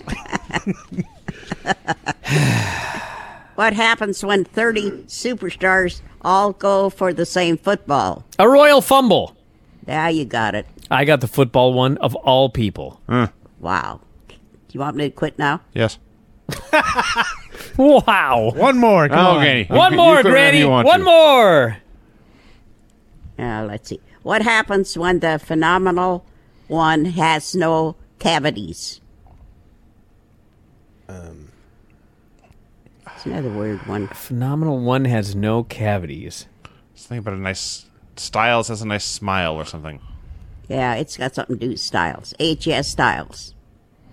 Oh, no. HS Smiles. AJ Smiles. Ah, I see. Instead That of could have been Styles. about AJ Smiles. That could have been about anything. It didn't need to be about cavities. It didn't need about. It could be. Whatever. Teeth whitening. Am I done? I think we've heard enough. Okay. His smiles clash. I think I've had enough, too. All right, what else do we got for Granny? Has anyone here watched either that 90s show or that 70s show? I never watched either one. Watch 70 show a lot. Vinny? Yes. Be sure and read Tim's. Oh, God. Oh, this is a Tim. It's Tim Simcoe. I think a different Tim. But he wants to know which character from that 90s show or that 70s show do you identify with the most? I watched that 70s show like once and didn't laugh and never watched it again. I like how Tim now goes in to chat with Granny, to tell Granny to tell Vinny to ask his question here on the show. Well, this Tim's a real mark for himself, isn't he? I don't know, Craig, but he writes here, not a Tim, the Tim. Oh, okay. Tim's question sucks. Wow. Well, what is it? Are you sure? Well. Oh, come on. He said it was a funny one. All right. He said that. Comedy is in the eye of the beholder. Another Twilight Zone episode. All right. I'll read this. From Tim Page, everyone. Question, he says for all. If you clog a toilet at a party... Oh, God. Oh, no. Who is this? Vince McMahon? Right. Come on, Tim. Get out of here. Well. Granny did think it was funny. You haven't even finished a question. She's laughing. Do you seek out the homeowner and fix it, or do you blame it on the last person who used the bathroom? What does this show come to? You know what it's come to? Dead silence. And Tim wants to produce this show. Although appropriate, for I guess, suppose, for a Raw where we're going to review commentary by Bastion Booger. Very true. And the answer is I blame it on Tim. Okay. All right, anything else? Riddles. I'm Oh, done. yeah, do we have any riddles or whatever? The joke book? 9:39. Oh, I forgot about Ain't got nothing to do tomorrow, Craig. Just build a cabinet. Wow. I didn't even bring my book out. Just casually bury the man's entire career. That takes no I skill. almost got it out with a straight face. I'm skipping around here, so the book's going to be done before long. Oh, no. Well, if you skip around... Well, let's skip to the end, then. Are you skipping the good ones? I'm Skip just it all together. Why are WWE superstars bad at bowling? Or have you done this before? Too much striking. Any other one? Their minds are in the gutter. Keep going. I don't know why. Because they can only get one pin at a time. That's okay. Huh.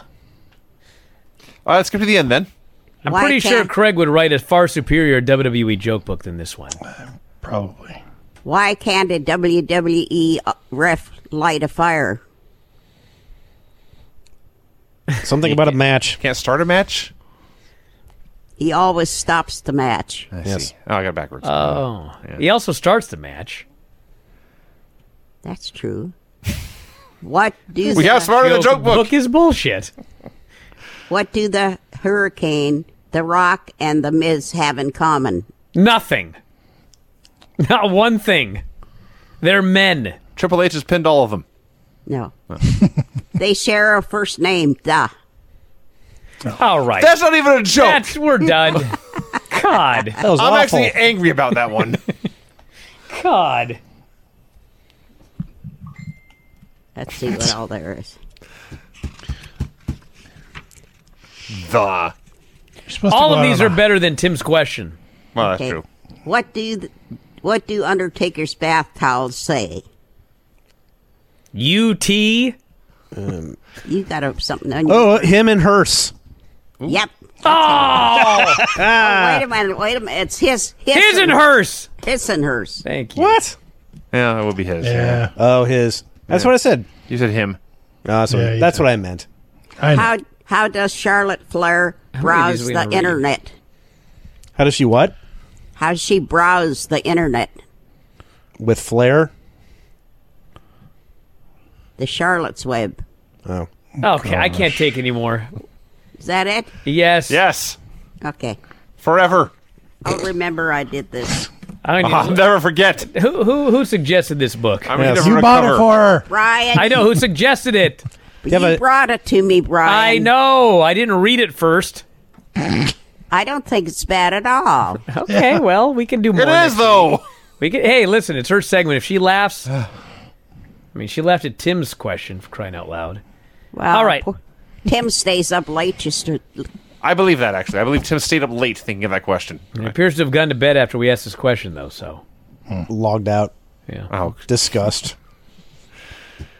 He's a good friend of mine. He's a college professor. Oh, You think he'd be smarter? Yeah. Oh. Loves poop jokes. All right. Anything else, Granny? What was the No, I'm college? done. Michael P. Keaton. Alex always buried. Princeton.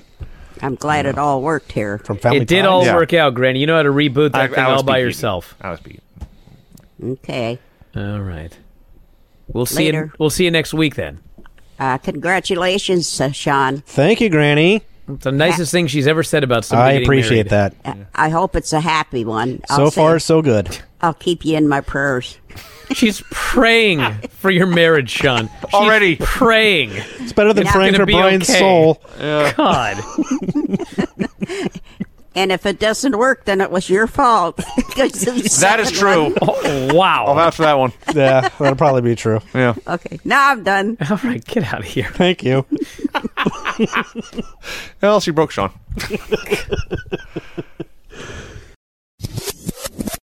Oh man, everyone's asking for the joke book, Granny. Do a couple of the jokes. Oh. Okay. I kind of went through this. I'm not too sure I haven't, because I skipped over pages. Skip more. Let's see. Knock, Skip knock. book. Knock, knock. Who's there? Ric Flair. Ric Flair who? Who? No, Ric Flair who? I didn't get that one. No. No. I'm just saying no. Let me know when she's done. Okay, why would elephants Put make your big- headphones on. You might use some of these someday, Vinny. Oh, no. I promised you. I'll never. Oh, he doesn't. I'm making him listen. Yeah. Oh. Why? He hates me. Why It's your would- job. I'm Cruel paying and you. heartless person. I'm paying you to listen to stupid. But it sucks. You're being paid to listen to jokes. These are not jokes. No. I These mean, are not paid to jokes. listen. I'll accept that part. That last one made me laugh really hard. That's because you're stupid. Go ahead, Granny. Can I go on? Yes, please. Why would elephants make great WWE superstars? They already have trunks. Hey! Hey, you got it. Good job, Craig. Knock, knock. Who's there? Bailey. Bailey who? Wee Bailey made it home in time to watch SmackDown That's Live. not how jokes work. You're going to add a word before her name. Wee Bailey? What does that mean? She's small? Wee Bailey? It's wee. Barely made it Oh, home. Wee Bailey. Wow, your Invisalign made you dumb. She read it like Wee Bailey.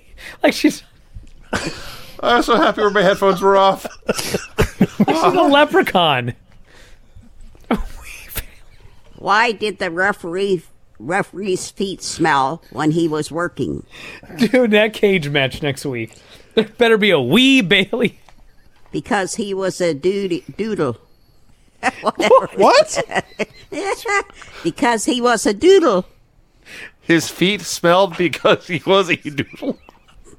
Yeah, I don't get it. What? See, these are so dumb that they're funny. Read it again. Am I high? I drove here. I think I was sober when I got here. I think you hit a tree and you're all imagining this. Oh, that'd be so great. Okay, what was the Jake the Snake's favorite subject No, read in the other school? one. Read the one about the feet.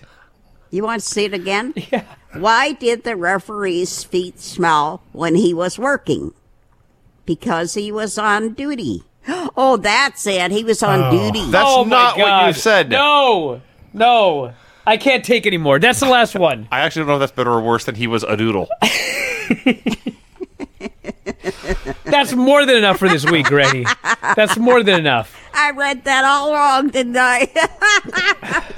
It was a poop joke. God. Vince McMahon would have loved Did that. Tim write that? I like that one because I misread it.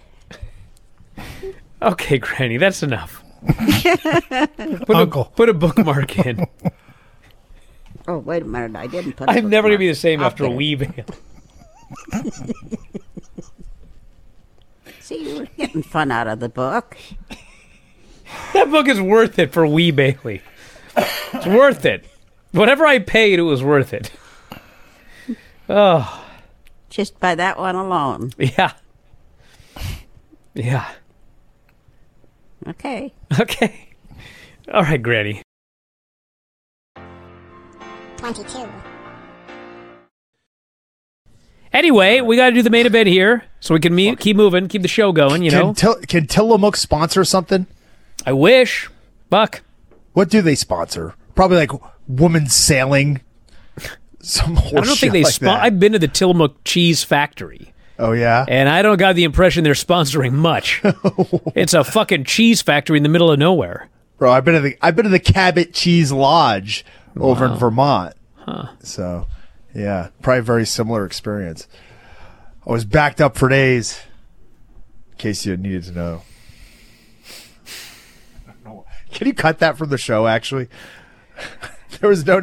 Can somebody put that on the Twitter on a loop, please? I think Brian Rose is responsible for that. Oh, yeah. Is that what you want? I'd appreciate How about I throw up you running the ropes? Put that on the loop, How about and I then throw also up you put up running when the he ropes was again? Laughing about Rocky Romero getting his ass beat because he was so disgusted with the show last night because he wasn't on it. Put that shit up on I didn't say I was Twitter. disgusted. Yeah, you did. That was the opening. No, the first things you wrote. I said I was sick to my stomach. That's not the same thing. I'm sorry. Yeah, sick to my stomach is not the same thing as disgusted. You're right. It's not. Fuck me, dude. It's not. Whatever. One is on me. God. There was another. The only disgusting. You were sick to your stomach in this room, and I was disgusted by the outcome. And they were basically exactly the same. 21. It's Jim Valet, Wrestling Observer Live. Voice is still kind of a work in progress. I had a little procedure about a week ago. I don't think we're fully there yet, so I'm trying, but we're working on it. Gambling in pro wrestling made the headlines this week. I don't gamble much myself. Every now and then, I'll put some money in slot machines or maybe some blackjack, but not very much. I don't enjoy it because, the odds are against you. I also have a family member who lost their house to gambling.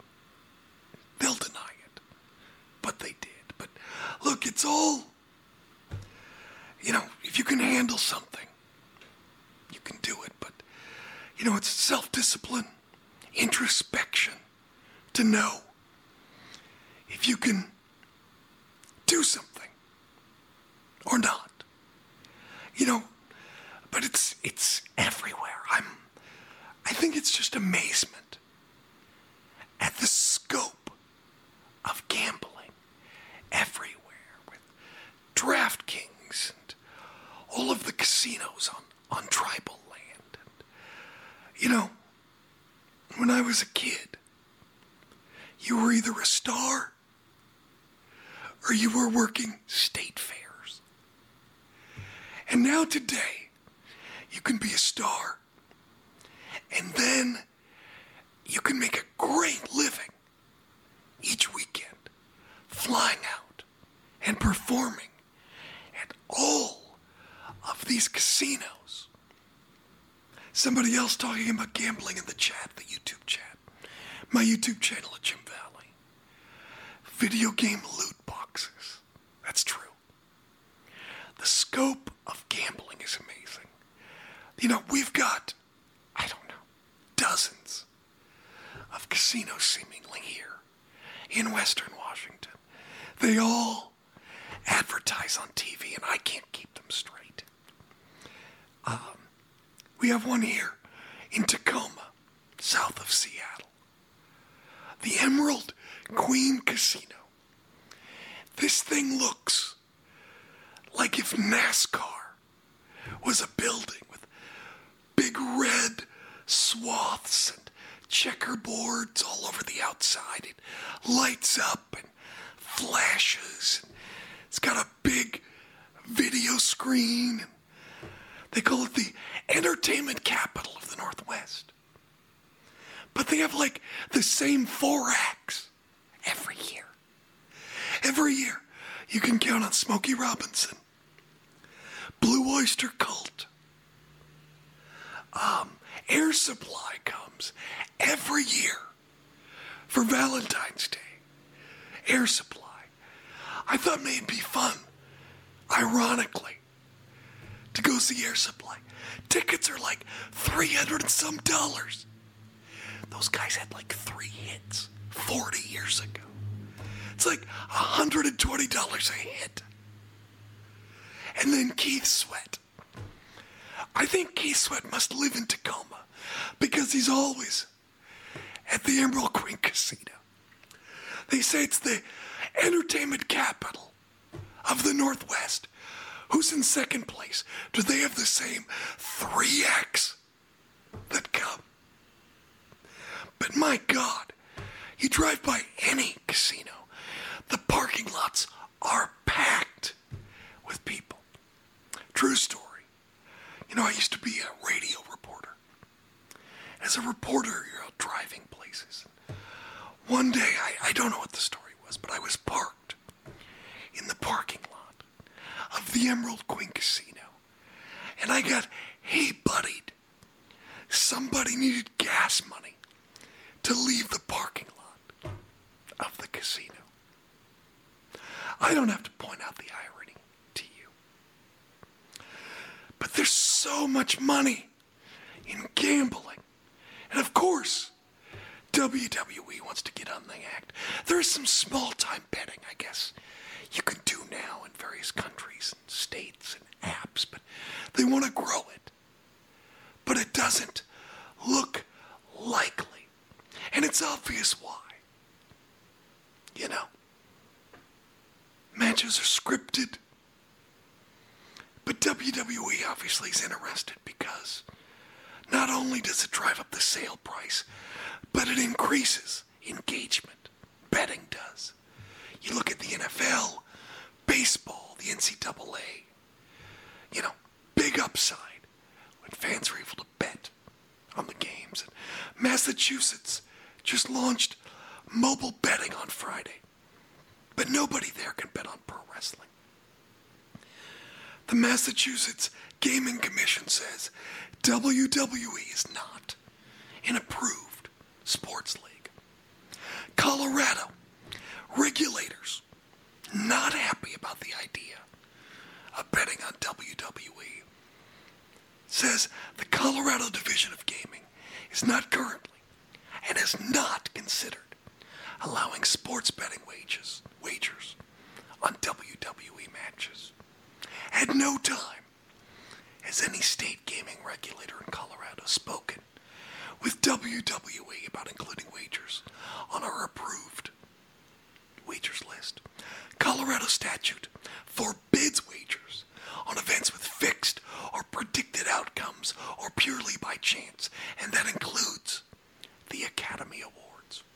7 other states do permit Oscars betting in some form or another.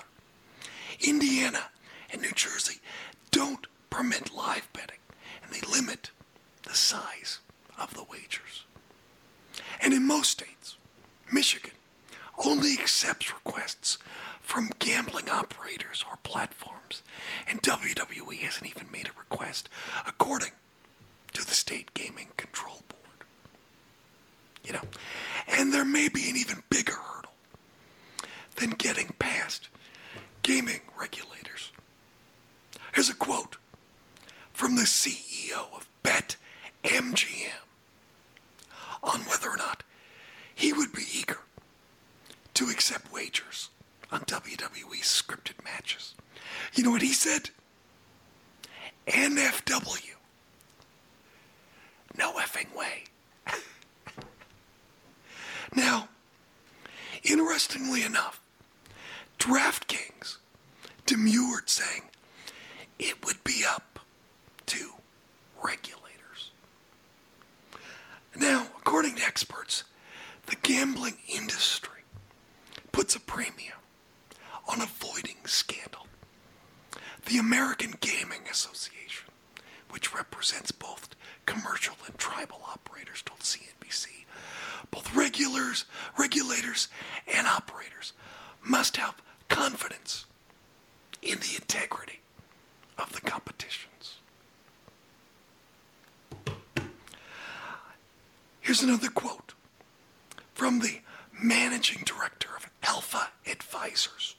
It says, ultimately, most industry stakeholders seem to view WWE betting as even more optically challenging than betting on award shows. What a great phrase. Optically challenging. They're not ugly. They're optically challenging. Well, look, everybody has made the jokes. Everybody has pointed out the obvious. But nobody has asked the most important question. What would Kenny Rogers say? So I wrote a song to the tune of The Gambler. And my voice isn't up to snuff. So this is Matthew Lindley playing the Kenny Rogers part on vocals. Ladies and gentlemen, I give you The Wrestler.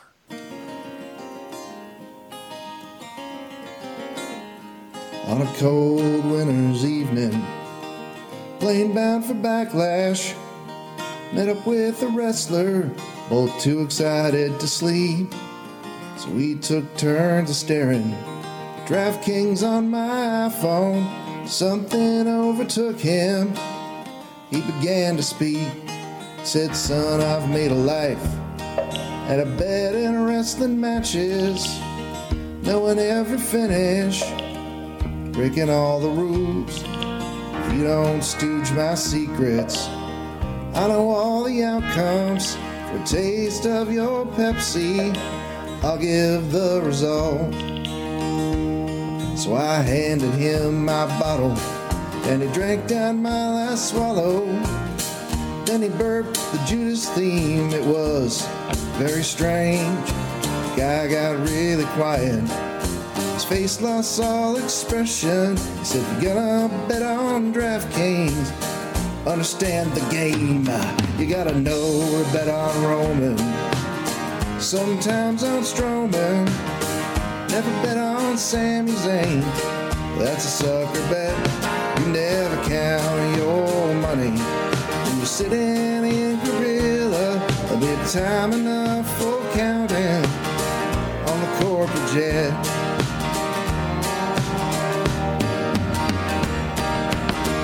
Every wrestler knows the secret to this business. It's not how much cash you make, it's how much you save. Every match has a winner, and every match a loser. The best that you can hope for is 5 stars from Uncle Dave. When he finished speaking, he turned back toward the window, zipped up his fanny pack, tightened up his tape. Somewhere over San Juan, the wrestler did the honors. In his final promo, found a wager I could make. You gotta know to bet on Roman, sometimes on Strowman. Never bet on Sami Zayn. That's a sucker bet. You never count your money when you're sitting in Gorilla. There'll be time enough for counting on the corporate jet. You gotta know to bet on Roman, sometimes on Strowman. Never bet on Sami Zayn. That's a sucker bet. You never count your money when you're sitting in Gorilla. There'll be time enough for counting on the corporate jet. You gotta know to bet on Roman, sometimes on Strowman. Never bet on Sami Zayn. That's a sucker bet. You never count your money when you're sitting in Gorilla. There'll be time enough for counting on the corporate jet. That is Matthew Lindley from Seattle on vocals, and you can find him on Bandcamp under Matthew Lindley. He and his band, The Misbehaviors, are playing Reuben's Brews in Seattle on St. Patrick's Day. It's a free show, 6 p.m. Be sure to check it out. I want to thank Matthew. I put it out on Twitter that I needed a singer, and he said, I'm your Huckleberry, and he did an outstanding job. I can't thank him enough. So I hope you enjoyed that. I enjoyed bringing it to you. 20. Welcome, everybody. This show took a bit to get together. I had screwed up the timing of it with Jared, and then we had some technical issues. Also, too, the planned questions and answers that I was going to do since Brian's in the UK. I've decided to scrap that, and I'm just going to share some stories and my experiences with Terry Funk. If I can't imagine you haven't heard, Terry Funk passed away yesterday. I found out, I actually drove my wife to an eye doctor appointment, and I dropped her off and went and got a coffee and then was just coming back to wait. And when I parked, I pulled up my phone and saw the news, and I just sat there in my car and cried. I think, obviously, the outpouring of support yesterday, everyone realizes that everyone loved Terry Funk. I think it was Mike Tenay that said it best when Terry was everything right with the wrestling business. And then after WCW, I guess, yeah, it was the House of Hardcore stuff. And that was, I was trying not to take bookings, but Tommy asked me to come in and work him, and Terry was going to be in his corner. I'm like, I can't turn this down. Terry's going to be involved. So I think it was Philly. It wasn't the arena, but it was somewhere around there, I believe, somewhere nearby, that I did the single match with Dreamer. And this is the photo that I share. The one I share, I always share the one with the photographer's watermark on it as a bit of a promotion for her, but also so people can't pinch it, although mine's signed now, so you couldn't pinch it anyway. But I did the match with Tommy, and I guess Tommy beat me. I don't remember, probably. But I remember after the match, Tommy shook my hand, which was, breaking kayfabe, but it was at the point where, at that point, you never know if you're going to work these guys again. So we sort of had a moment, shook hands and hugged, and Funk was on the apron, and I went over to shake his hand. At first he refused, and I don't know whether it was, because we had, he was involved in the finish, not wanting to break kayfabe or whatever, but I really wanted to shake his hand, and I took a knee in front of him and sort of bowed my head and put my hand out, and he shook my hand. And when I got home after the show, I saw online, Facebook somewhere, all of the photos from the show, and there's a bunch of pictures, Dreamer chopping me suplexing and drop kicking Tommy, and there's this perfect photo of me on a knee, head bowed, shaking hands with Terry Funk. And I'm like, I have to have this photo. So I reached out to the woman and purchased 11 by 17. I don't know how big it is. It's decent size, way bigger than an 8 by 10. So I purchased that photo, and she sent me one without the watermark because I had paid for it. And this was always like, I have no wrestling photos in my house whatsoever. A framed one of this is on a bookcase. It's a bookcase in my basement, but that's where my bookcases are. It's the only real wrestling photo I have, and I have it framed. And I remember, too, I have so few photos with people. I feel like I'm the mark if I go, hey, Terry, you mind getting a photo with me? And I sure as hell can't, hey, would you mind signing this? I feel like a dork. But when I had that photo, and then Tommy booked me on another House of Hardcore show, and this, I think, must have been the tag. It was in Poughkeepsie, so it may not have been. It may have been when I worked Mike Bennett. But Terry was on the show, and I'm like, I'll give a shit if it makes me feel like a mark. I'm getting this signed by Terry Funk. So I rolled the photo up, and I took it with me, and found a moment when he was sitting at a big table down in the basement of the Mid-Hudson Civic Center in Poughkeepsie. And I'm like, Terry, would you mind terribly signing this for me? He's like, no problem. And I put it down, and again, I feel so self-conscious and a bit of a dork. And I guess it's because, there's the expression, when your heroes become your peers, and your friends, you don't want to go back to the former. And I felt sort of like I was being a mark and a wrestling fan rather than a peer and a friend of Terry, but I just had to have it signed. So he signed it, and I very quickly just rolled it up and stuffed it back in the tube. And he's like, "Aren't you going to read it?" And I'm like, well, I was going to when I got home. I didn't want to be embarrassed. So I pulled it out, and it's classic Terry in that, and the inscription is perfect in that he was trying to put me over.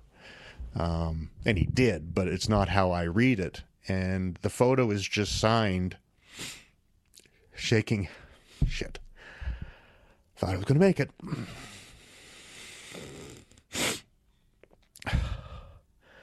Thought I was going to make it today. It says shaking hands with the best, Terry Funk. And clearly he was intending to put me over, saying he's shaking hands with the best, but I will always read that as I'm shaking hands with the best, because that's what Terry Funk was. Oh, give me a minute.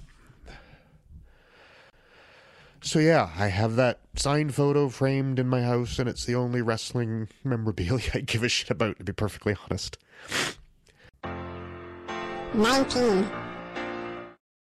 Yeah, we're probably gonna head over there in the afternoon tomorrow to get those boxes and that wheelbarrow.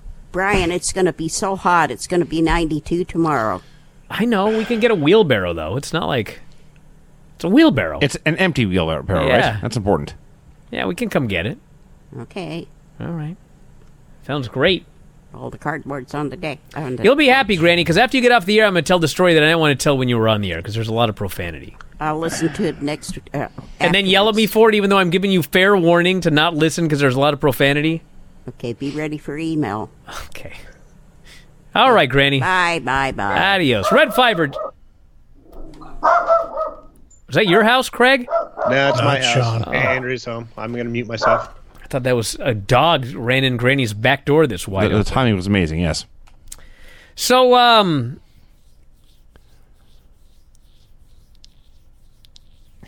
You all right? I really itched. So, you know how I get angry sometimes when we go to the Brazilian steakhouse and there's no steak? Doesn't sound right. Yeah. First world problems. I was in Bellevue today, and I didn't have any family members with me. So I thought, I will go have lunch at the Brazilian steakhouse all by myself. This sounds awesome. So I go there, and I arrive, and then this other bloke and his presumably his father arrive right after me. And so, I go, one, they go and seat me. And then I see the other guys, and they're sitting at a table near me.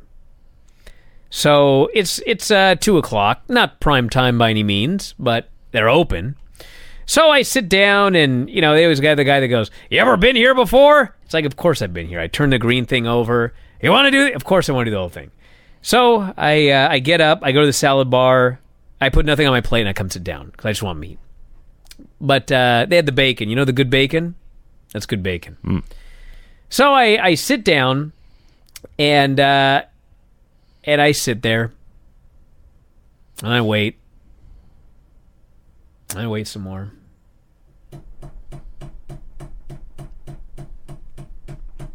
Fuck's going on here? Well, nothing. So I wait. Then the guy comes by and he goes, "You want anything to drink?" "Yes, a little bit of Diet Coke." "All right, I'll be back in a second." He comes back with the Diet Coke. I'm just waiting. And I look around, and I'm not the only person here. There's like other people in the restaurant. I'm like, where the fuck's the steak at? But I'm calm. And then, finally, of course, the first guy comes by, and he goes, "You want sausage?" It's like, I don't want sausage. No, thank you. Which is probably a big mistake. So then I wait longer. Where's the steak at? And then the next guy comes by, he goes, "You want a little bit of chicken?" I was like, okay, I'll take a chicken leg, but can we get some steak over here? So I'm waiting. I'm like, what in the fuck is going on here? So finally a guy comes out, and he's got a big thing of steak. And he goes, "Filet mignon?" I'm like, sure. How do you like it? Medium rare. So he goes and he takes a thing or whatever, and he cuts off, it's like the size of my thumb, He drops it on my plate. He walks off. Doesn't even ask if I want more. He puts a thumb-sized thing of filet mignon on my... And I'm like, whatever. I got nothing else to do today. But it's kind of irritating. Like, where's all the meat at? So, all of a sudden, the guy that came in with his kid, this fucking guy, just all of a sudden he stands up and he goes, you know what? Hey, fuck this place!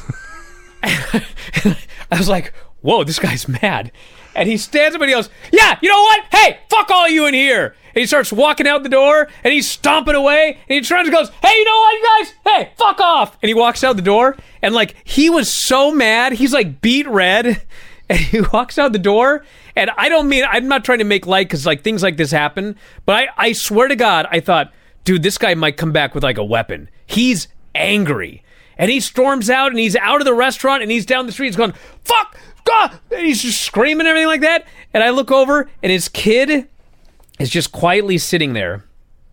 And then his kid puts his head in his hand. And his kid doesn't leave. And I'm just looking at this guy. And all of a sudden I'm not feeling so bad about getting no steak. Because could be worse.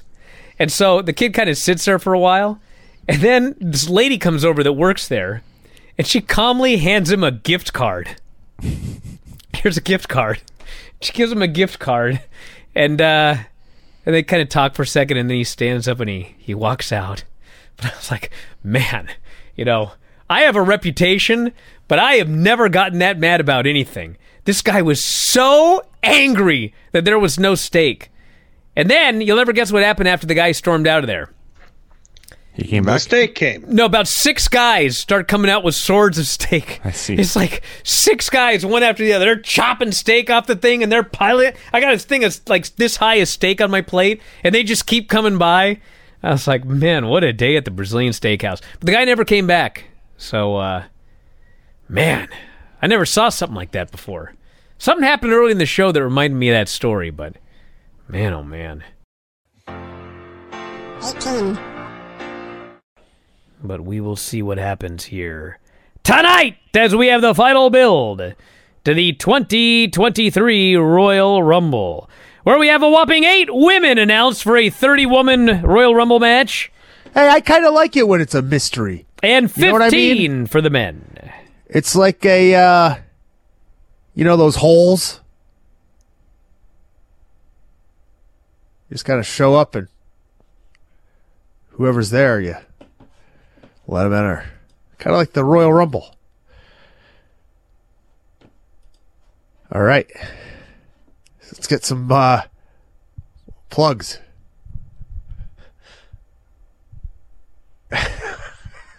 I'm just going to go. Plugs.